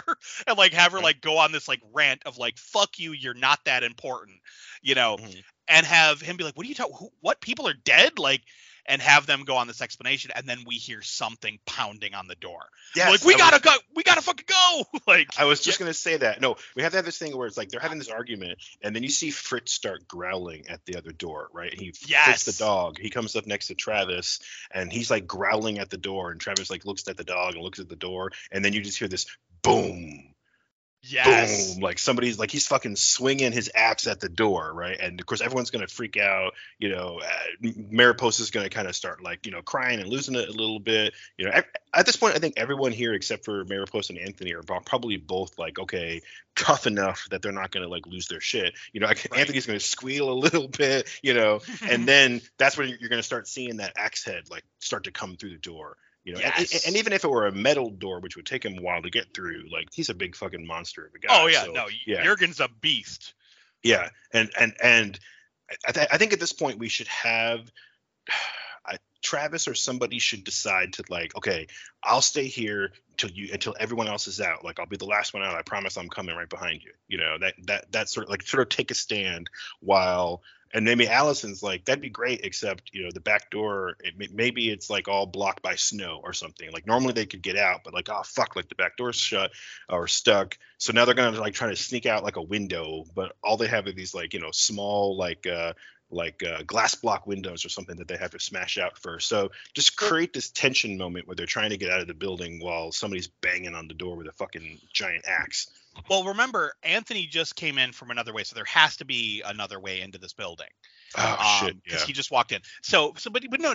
I still like where you're going with this. So that maybe that like the security office is like on the front of the administrative building. So like you have like when you first walk into the administrative building, you have to go through the security checkpoint. Like they have to escort you into the building. So maybe Anthony was already in there because he's a TA, all that. He was doing some last minute stuff before leaving for the holidays. So he comes in from behind the security office. So like we do that whole explanation. We hear the big boom, and they're like they panic. Like Anthony does his little squeal, and then maybe like Travis takes action here. He starts fucking pushing the couch in front of the door. He's like, come on, guys, we got to fucking barricade it. And everyone's like trying to like, push stuff up. And so we hear the booming on the door. Everyone's focusing on the door, right? And then just have Jurgen fucking break through the window. Just jump through, just like, brawh, like fucking Jason through the wall, like type of moment. Oh, yeah. Fuck yeah. And have them do like, this is where we could literally do like, cut to a quick puppet of Anthony going, ah, like arms up in the air, flailing. And then cut back, and maybe Jurgen grabs Allison, and everyone's like, holy shit, run. Everyone starts running except for Anthony. He's like, no, what the fuck? And like he jumps on Jurgen to try to stop him. Maybe he like bites Jurgen's arm and he drops Allison, and then he just grabs Anthony, and Anthony looks at her and tells her to run before he gets an axe to the chest. Okay. So he sacrifices himself to save her. Yeah. So remember, he was the dick. He was the bad guy. We have to make him good. Dick. I know. Yeah. I was thinking the almost exact same thing. I was just gonna like hang on to it a little bit longer, but no. But this works. This works. Take him off the board. Yeah. Fuck him. Yeah. We have too many fucking people anyway. Yeah. So so he gets axed. The rest of them are. So they're gonna run deeper into the building, like looking for another way out. Yes, and maybe all the other exits are already chained up, and like maybe Allison, she has the keys, but she doesn't have time to fumble with them because Jurgen's right on their tail. Okay, he's like chasing them through the building. Okay, no, that's good. So that's good, and let's take off someone else real quick. So we've got Allison, Hans, Sally, Casper, Travis. Yeah, I like all these characters. So yeah, let's have Mariposa try that thing again where she's gonna like try to tase him, but like she forgot that she already tried to tase Anthony, and those are like one-use weapons, right? Yes. You have to like recharge it and rewind it. So yeah, so maybe while they're all like trying to find a door to get out, maybe Mariposa, maybe she could even do that like very stereotypical horror movie thing where she trips for no fucking reason, and then she's and I think it's funny too because she's supposed to be like the smart one. Like she gets up and she's just trying to shoot him with this fucking taser that already has like the wires hanging out of the front of it, so it's just like click click click, nothing happens. And we don't even need to show this. We could have it be that like the scene where like suddenly she's just engulfed in the shadow of him coming, and her eyes go wide, and then you just hear the scream reverberate down the hallway, and maybe you hear like a wet noise, and then everyone else is just fucking get the fuck out of here, holy shit, like just ramping up the tension. So I love this. So we have her fall, like with everyone's running. So I'm picturing them like run out of the back of the security office, like down a hallway, and there's like a big double door like to lead outside, but it's chained shut. And so they have to go up, like they have to go up the stairs, so like to the next floor of the building. Mm-hmm. So we see them like start running. We have Mariposa do the thing where she's like running down the hall. She slips and slides and like falls down. Jurgen's right behind her, and like she rolls over with the taser, and maybe she's like, dance motherfucker, and she hits the button and she's like, oh shit, and then it cuts to a puppet, and we just see the axe come down and literally split her in half. Nice. Lengthwise, like from head to crotch, yes. And we just see the puppet like fall into two pieces in a pool of blood. Yes. I want to hear that wet noise anyway, even though it was a puppet, right? So you got to hear the squelching. Yeah, exactly. Okay, so now they're like running up to like the second floor because they couldn't get out, and of course they're panicking and they're not like thinking straight. Yep. And this would be a good moment for maybe they're like, shit, like we just trapped ourselves. Like, why the fuck did we run up the stairs? Again, pointing out the horror movie cliches. Have Sally be like that, like, dude, why would we make the mistake in every fucking slasher movie? We are in our own slasher movie right Exactly. now. You never go upstairs. Right? Oh God. So we can either continue to have them like kind of use this building as like the place where they're going to like make their stand, but I kind of want them to like know that they run into somebody's office, big glass windows, forget what I said about like the sort of like, ice block cube windows, because we had Jurgen like jump through. It's a modern building. It's all fucking glass. So they go upstairs, big window. The first thing that Travis does is smash it out with the nightclub, and he looks and there's like a snowbank. Now, there hasn't been a lot of snow, but there's been enough snow where there's a little bit of like a snowbank, and he's just like, we have to go for it. So he's not really hesitating. He's just smashed the window. Okay, who's jumping first? Right. And it's going to be like an 18-foot drop, but it's like if you fall into the snow, you're going to hurt, but you might not break something. Exactly. I think it's their best bet. So what I'm saying is I think everybody should go out the window, but somebody's going to fucking roll their ankle. Like someone's going to suddenly either Sally or Hans is going to roll their fucking ankle, and now they're going to be limping and like slowing everybody down, Right. I feel like Hans needs to live long enough so we can get the Jurgen backstory, but I also kind of like the idea of him getting hurt and getting, kind of forcing everybody to kind of wait for him. It also kind of pushes him into the forefront as like he's kind of one of our main characters, but also Sally, because she's a fighter, and that would, kind of like take her out of the game a little bit by, weakening her with an injury. Right. I feel like either Sally or Travis would be, like the ones who would be fighting the most, alongside Allison. Like obviously Allison is kind of our final girl type. So I feel like Casper is obviously fodder at this point. Hans is our narrator. So I think taking either Sally or Travis and injuring them weakens our odds, because they're definitely the scrappers of the group. Yeah. What would be a cool twist too? If Travis is the one who goes straight for the window, smashes it, Barry, he's not hesitating. He's like, this is the plan, let's go. If he's the last one out and he fucking breaks his ankle on the way down, that would be a bit of an unexpected twist. Okay. Hold on. No. I got it.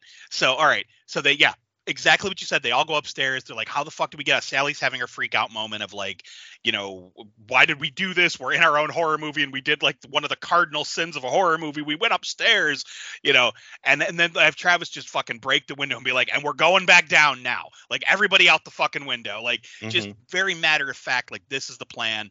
Hans jumps, like he grabs Fritz and like jumps and falls on his back into the snowbank. Sally jumps. Allison's getting ready to jump. Casper's standing there hesitating. Remember, Casper and Travis are buds. So Casper's like, I don't want to do it, man. I don't want to do it. And he's like, you gotta fucking go, man. We're not gonna die here. And like gets Casper ready to jump right as Jurgen breaks in the door. Nice. So now Jurgen's coming him, and Travis is like, fucking go, and like pushes Casper. turns to go hit Jurgen, and Jurgen grabs him and like basically forces the club out of his hand and knocks him out the window. So he doesn't jump, he falls. And when he comes down, like he breaks his ankle. Like he lands wrong. And he's like, fuck. Like and so now they're dragging Travis, and Jurgen just fucking leaps out of the window, lands like the fucking Hulk, and is just like looking at him through that horse head. Okay, so they all get out the window. Casper's gonna grab Travis, and maybe he gets like the wind knocked out of him on top of like hurting his leg. So he's slow to get up, and Casper's like, "Come on, man, come on, like let's go."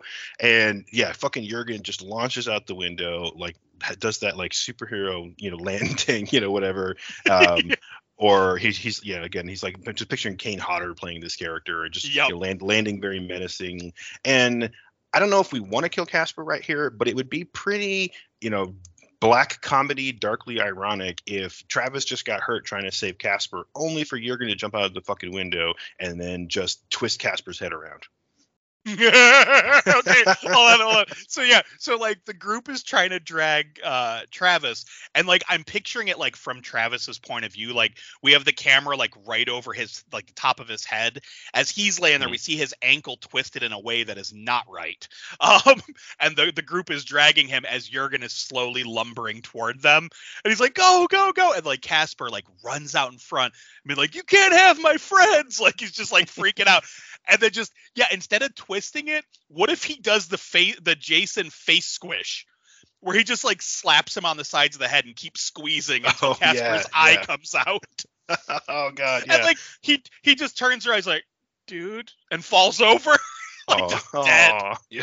Like poor Casper. Poor Casper. Oh man. Okay, so Allison, she's taking the lead. Hans is kind of freaked out. Fritz the dog is just barking like crazy. Sally still wants to fight, but Sally's now going to be like, "All right, Travis, get the fuck up. Like, we got to run." She wants to fight, but she's more interested in saving Travis right now, right? Yes. So they're and I think this would be a fun moment for Fritz the dog. Have Fritz the dog go over and just start like ankle biting on fucking big ass Jurgen. Little Jack Russell Terrier is like yip yip yip all around, and he's just like, "What the fuck?" It's And maybe Jurgen won't hurt the dog because like he has his whole Christmas tradition thing that and this is like a Christmas innocent. Like the dog he's just being taken care of. Like, so, the dog's yipping at him, and he's lifting his legs and trying not to step on the dog. And he's almost stopping, like, and the group is just like, what the fuck is going on? And maybe Jurgen picks up the dog by the scruff of the neck and looks at it, and the dog's just barking and growling, and he just kind of tosses it into a snowbank, like not throws it, just kind of like, "Meh," and like tosses it aside. Or what I was thinking was, he's wearing this like horse skull on his head, and we didn't really talk too much about what he's wearing, but he looks like, some kind of like, I don't know, European warrior or something. Fuck, maybe he has like other bones. Maybe he literally just like takes a bone off of his like chest plate or whatever he's wearing, and just like, here little doggy, and he chucks it, and the fucking Fritz, the traitor, he goes and chases after the bone. Yes, that's perfect, because then we can see that Jurgen isn't going to hurt the dog, unlike Michael Myers, who always kills the dog. Yeah, never killed the dog. Okay, so we're back there in. Should be a puppet version of the dog, like running off after the bone. Yes, it's like a big giant puppet bone. Yeah, and it's like spinning through the air, like clearly on like a spindle, just like. Whoop, whoop, whoop, whoop. Oh, that's perfect. Okay, so we're back in chase mode again, right? Yes. Allison, Hans, Sally, and Travis. We're down to 4 people. So maybe we have like Hans and Allison like basically carrying Travis, like he's got an arm over both of their shoulders because his ankle's fucked. Yep. So he can't even stand. So like they're hobbling along trying to get him, and Sally is like taking up the rear with the nightsticks, like ready to start swinging on Jurgen if he gets close enough. I think we're close to like a big showdown, and we need to get more of the backstory, or we need to get the reveal. Like, what is the backstory? Right. So I don't want this to just be like running from like one building on campus to the next to the next to the next. Maybe at this point they realize, maybe Sally, she's smart. She's the one who stops and realizes like, hey, maybe she's like the goth girl. We didn't really, specify that before, but she's the one who knows about horror movies and stuff. So maybe she's just stopping and like, Allison, listen, like, we can't do this. Like, Travis outweighs me by 100 pounds. Like, there's no way we're going to be able to get away. Like, running is not the plan here. And of course Jurgen at this point is like distracted by Fritz chasing him around, so they have a breather. And maybe they just straight up decide to stop. Like, okay, what are we going to do? We need to confront him. How are we going to do that? Like, what's happening here? And let's not forget too that we have to have the local cops show up. I have that in my notes here too. Oh yeah, shit! I completely forgot about that. So what if we decide that they're like, there's no way they're going to get away. They're just going to try to turn and face him, do their best, and maybe either before or like during, at some point around this fight that they're about to have, you just see like this cop car, rolling, red and blue, like pulling up into campus, screeching up to where they are, and have them hop out with a gun pointed at Jurgen. And our survivors are like, oh god, thank god, like, thank god you're here to save us. Like, they think that they're rescued, and then have, there's an exchange between the local cop and Allison. He's like, we found your buddy Ernie, like his roommate, found his body. I'm so sorry to tell you he's dead, but then I remembered that you called earlier, and I just hopped in and came over here as quick as I could. Whatever, he's gonna sort of explain like that's why he's here, pointing a gun at Jurgen, who now has thrown the bone and gotten rid of Fritz, and now he's just like, what the fuck are you guys dealing with over here? And maybe, I don't know, like we haven't established like how supernatural Jurgen is. Is he going to take bullets like Jason, or how else are we going to kill this cop? I think the cops should show up after the fact. Like, I feel like almost like they should be alone through this fight, and then like whoever survives, like at the very end, that's when the cops come up and explain like, we found Ernie, we remembered your call, like, holy shit, what have you guys been through? Like that type of a thing. Almost like, because this is, and I know it's a horror movie trope, but we see it in so many horror movies where the cops show up right after the bad guy is vanquished. Yeah, you're right. Well, because here's what I'm thinking. So when they jump out of the back of the administrative building, maybe it looks back onto the forest surrounding the campus.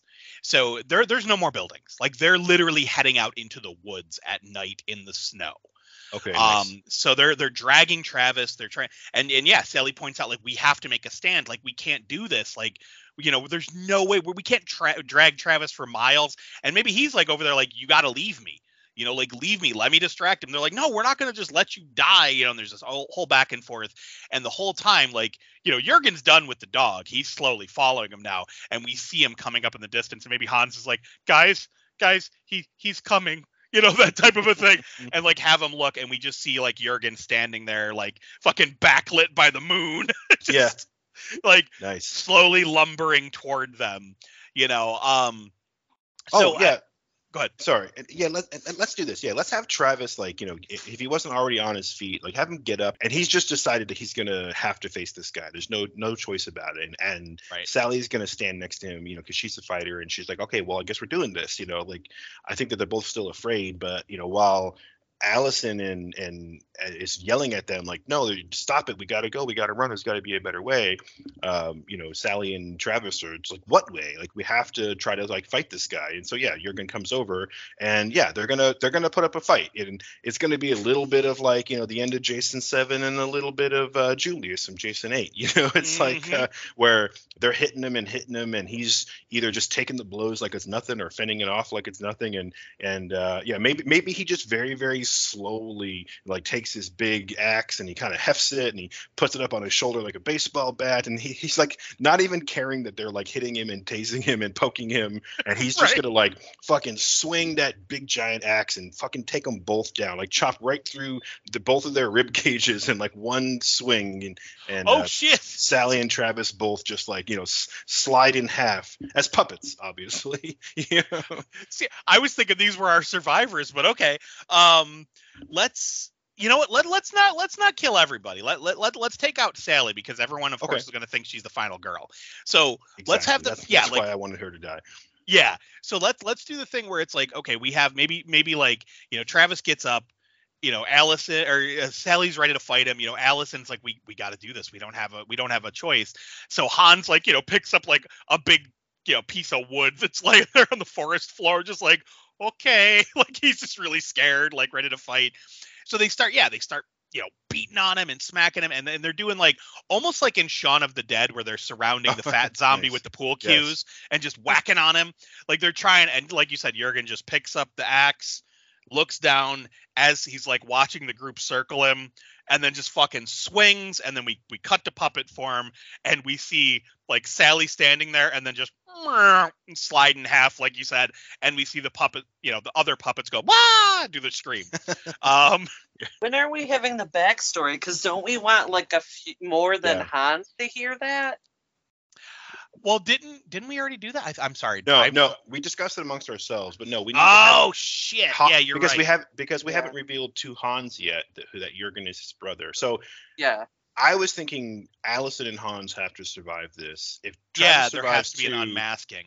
Yeah, no, Travis can survive too, at least at this point. But maybe this is a good place for the unmasking. You know, you had mentioned maybe he's backlit in the moonlight, but yeah, it's a bright moonlit night. You know, moon's shining off the snow. They can see well enough. You know, there's lights coming from campus. So, but yeah, during this fight, maybe after Jurgen takes down Sally, like chops her in half. Maybe when he does that, you know, like maybe his axe gets like stuck in the tree that she was standing next to, and because you know he was so nonchalant about it, and right at that moment, you know, maybe Travis is just like, you know, no, and lunges at him and gets him. He fucking jumps, and Travis is a pretty big dude, so he jumps on him, and his body weight takes Jurgen to the ground. He's got his nightstick on Jurgen's neck, and that horse face comes off, and that's when Hans looks and sees like Otto, you know, and it's like, oh shit, he just recognized his fucking brother that he hasn't seen in years,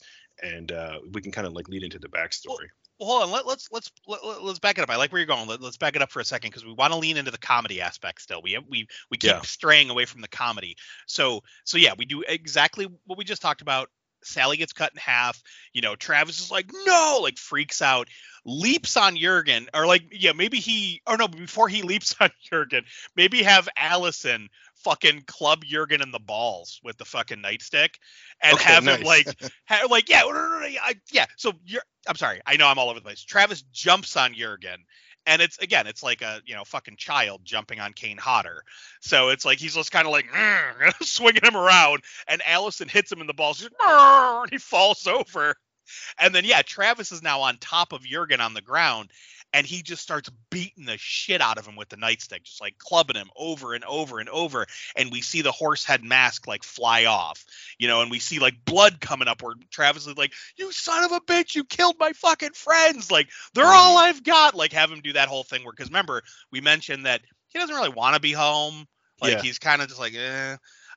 So he's like screaming about how, you know, he took his family away.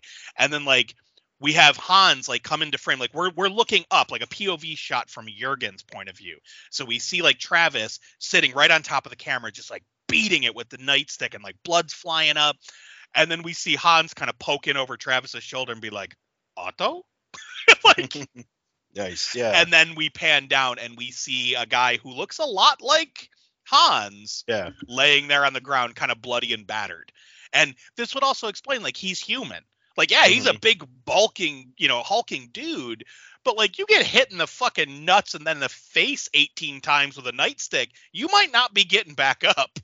Yeah, no, I think that's good. We should definitely have him get taken down and, you know, maybe knocked unconscious, or at least maybe we think he is, right? Yeah, Hans is gonna, you know, say, you know, his name, and then of course, you know, Allison is like, Otto who? Like, what are you talking about? And then Hans is going to explain kind of the rest of the story of like, yeah, you know, when I was little, and you know, I had a twin brother, and my mom died, and we already explained it to each other, so I don't need to recap the whole thing. But you know, he's basically saying, I came to America and I never thought that I would see Otto again. You know, he was in the psychiatric hospital, and you know, maybe he's like, I used to visit him sometimes, but I haven't seen him in a while since I've been in America. I don't know how he's here. I don't know why he's here.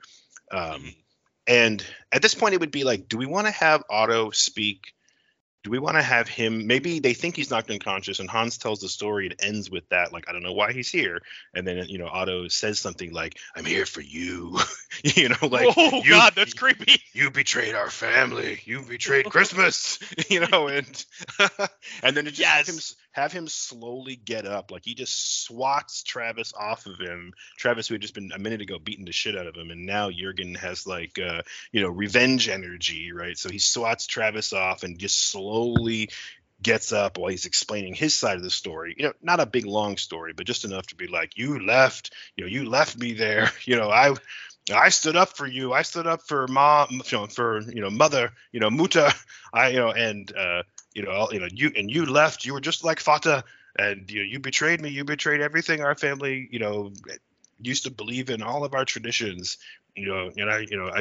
Whatever. I can't just make up the speech on the spot, but this whole creepy villain speech where he's like, and now the end has come for you, or whatever, and he goes to pick up the axe again.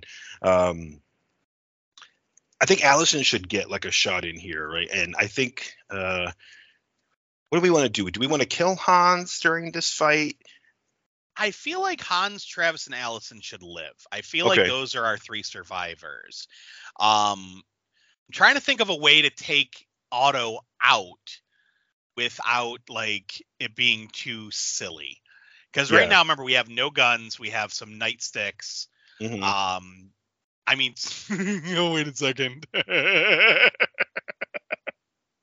Okay. It was an evil laugh. Well, just because I'm thinking, like, we have yet to actually use the taser. Okay.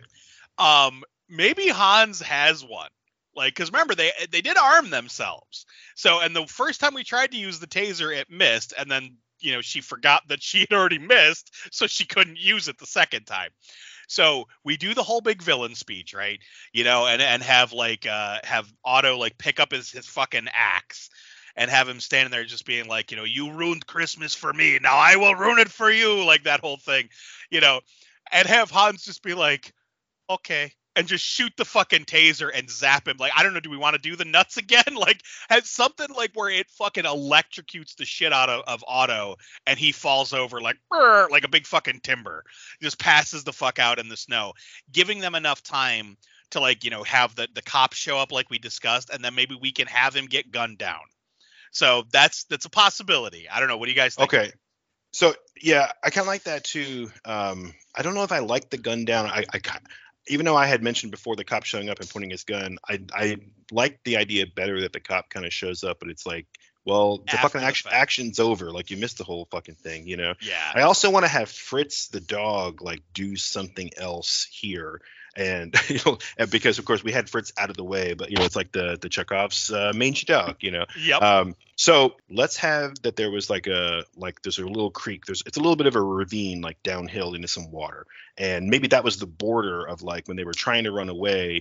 They kind of stopped and wanted to make their stand, because where the fuck are we gonna go across this this fucking freezing water in December, and because I'm just thinking, again, between us, it's like the sequel material here. We can't like completely kill off this slasher character, right? Mm-hmm.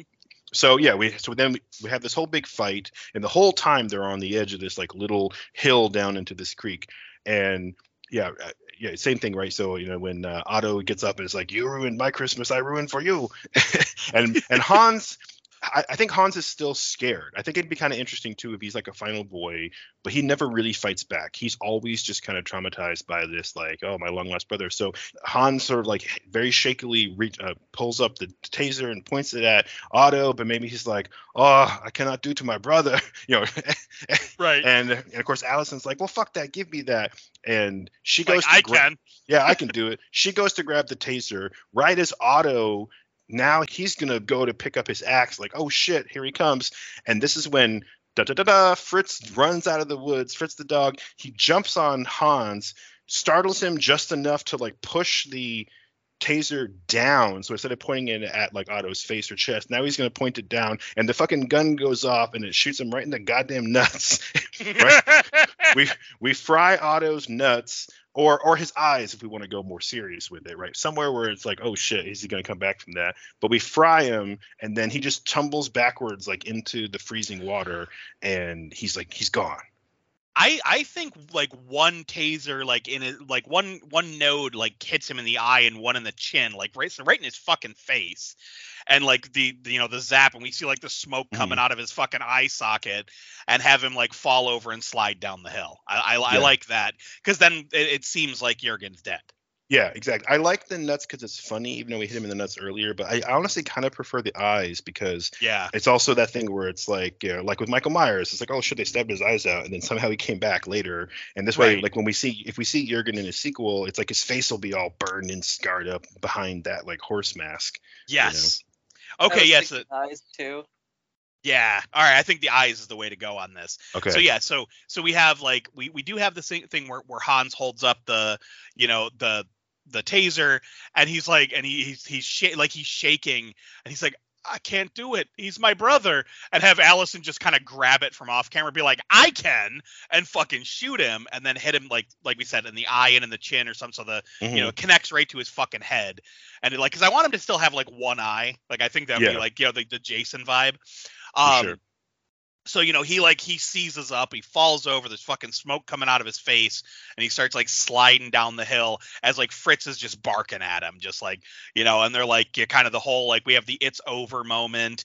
We hear the sirens like it like by the campus, like, remember, we're behind the campus now. So we hear them, like the sirens, they start making their way back toward the campus. So we cut to them talking to the cops, and have the cops being like, we found, Ernie so-and-so, like Ernie, I can't remember his fucking name in Return of the Living Dead. I was going to use his last name, but we have like, Ernie Smith or whatever. We found Ernie Smith, like, dead in a dumpster on his way home from the college, and then once we got here, like, we're seeing all these bodies everywhere. We're like, I'm so sorry, we didn't take you seriously. Like, they're talking to Allison, and then have her be like, look, I can show you where he is. Like, we killed him.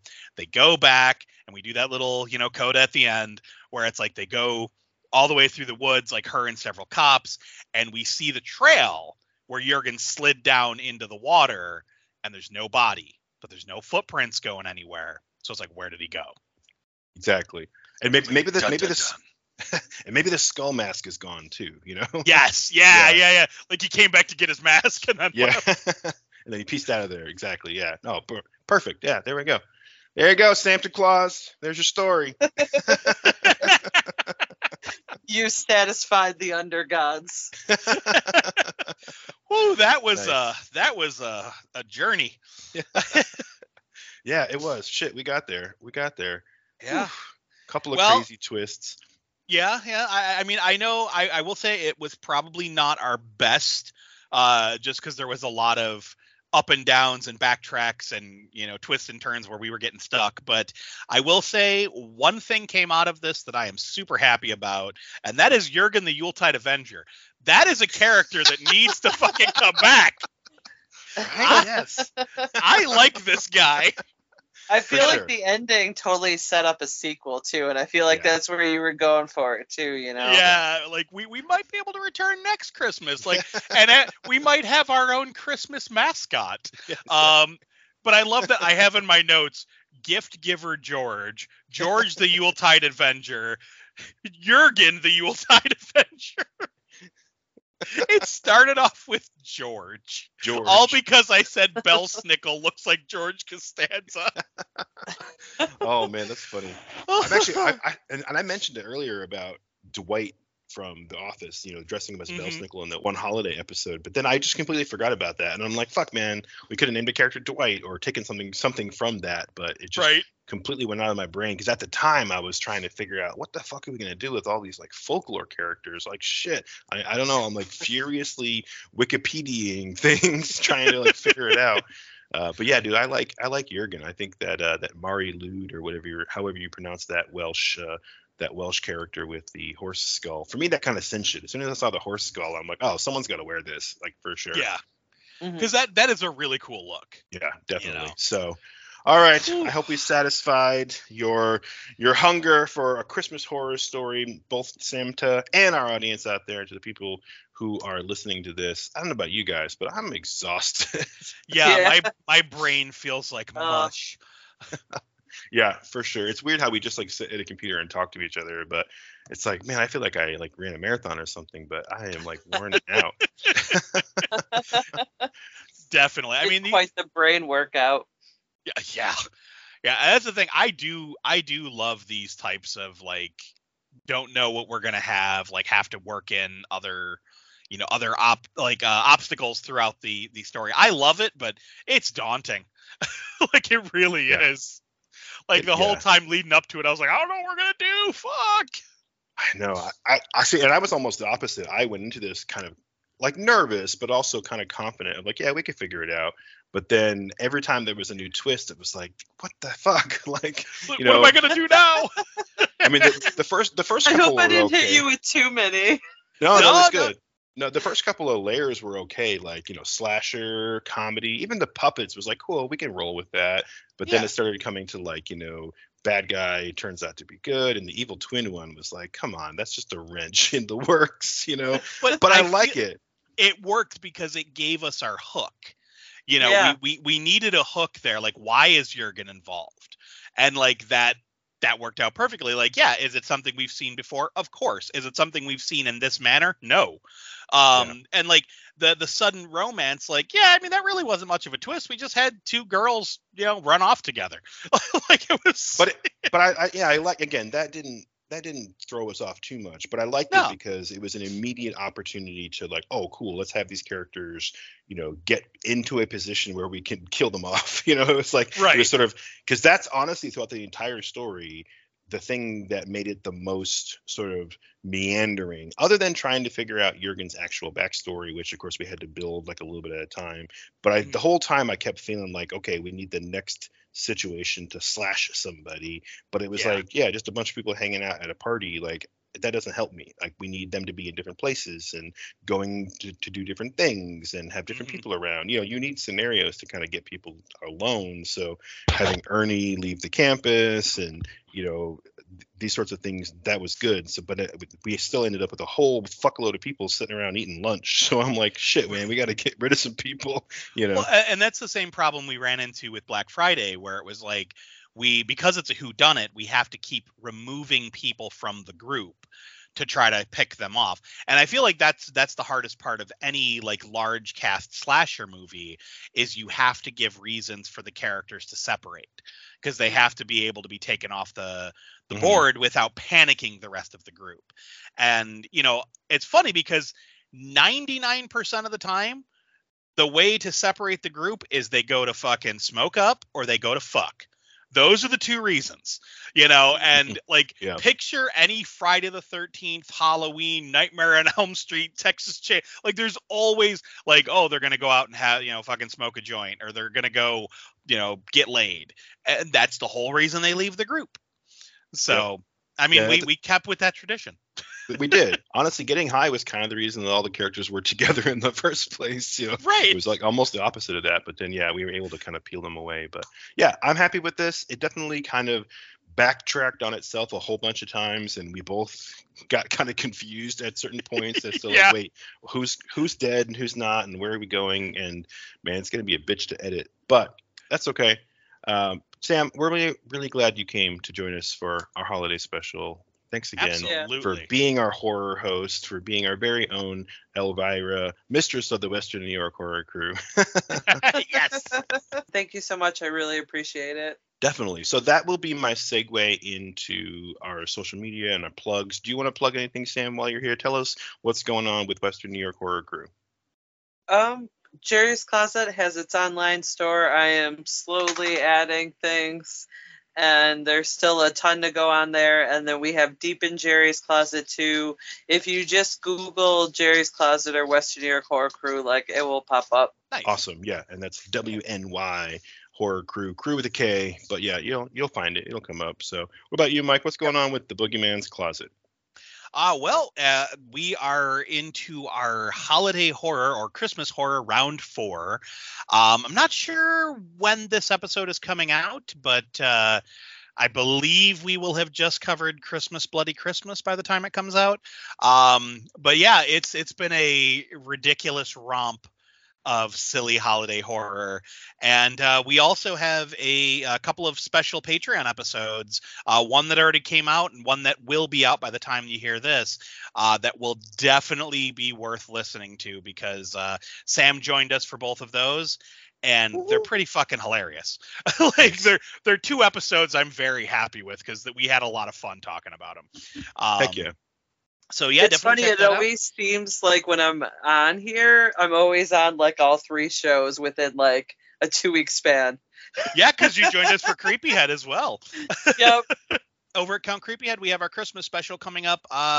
Not this coming week, but the following week we'll be doing Christmas special. Nice. Yeah, definitely check out Count Creepyhead, Saturday Morning Monster Mash, The Boogeyman's Closet, Western New York Horror Crew, Jerry's Closet, and all kinds of other amazing creative people at radpantheon.com or at radpantheon on all the social medias. You can find out more about this show if you're new, and if you are, welcome. But you can visit us at raisedbyrentals.com or at raisedbyrentals on all the socials. This will be our last improv or sort of normal episode for 2023 and for season 2.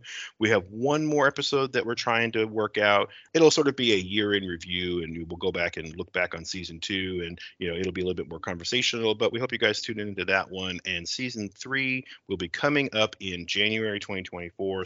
And thanks to all of you for listening throughout 2023, throughout our second season. Thanks for tuning in to the Raised by Rentals program. If you had fun with us, visit us on those socials we talked about. Drop us a line, leave us a comment, leave a podcast rating. Let us know what we should improve next year. And with that, I'm Josh. I'm Mike. And I'm Sam. And we have to return some videotapes. Merry Christmas. Merry Christmas.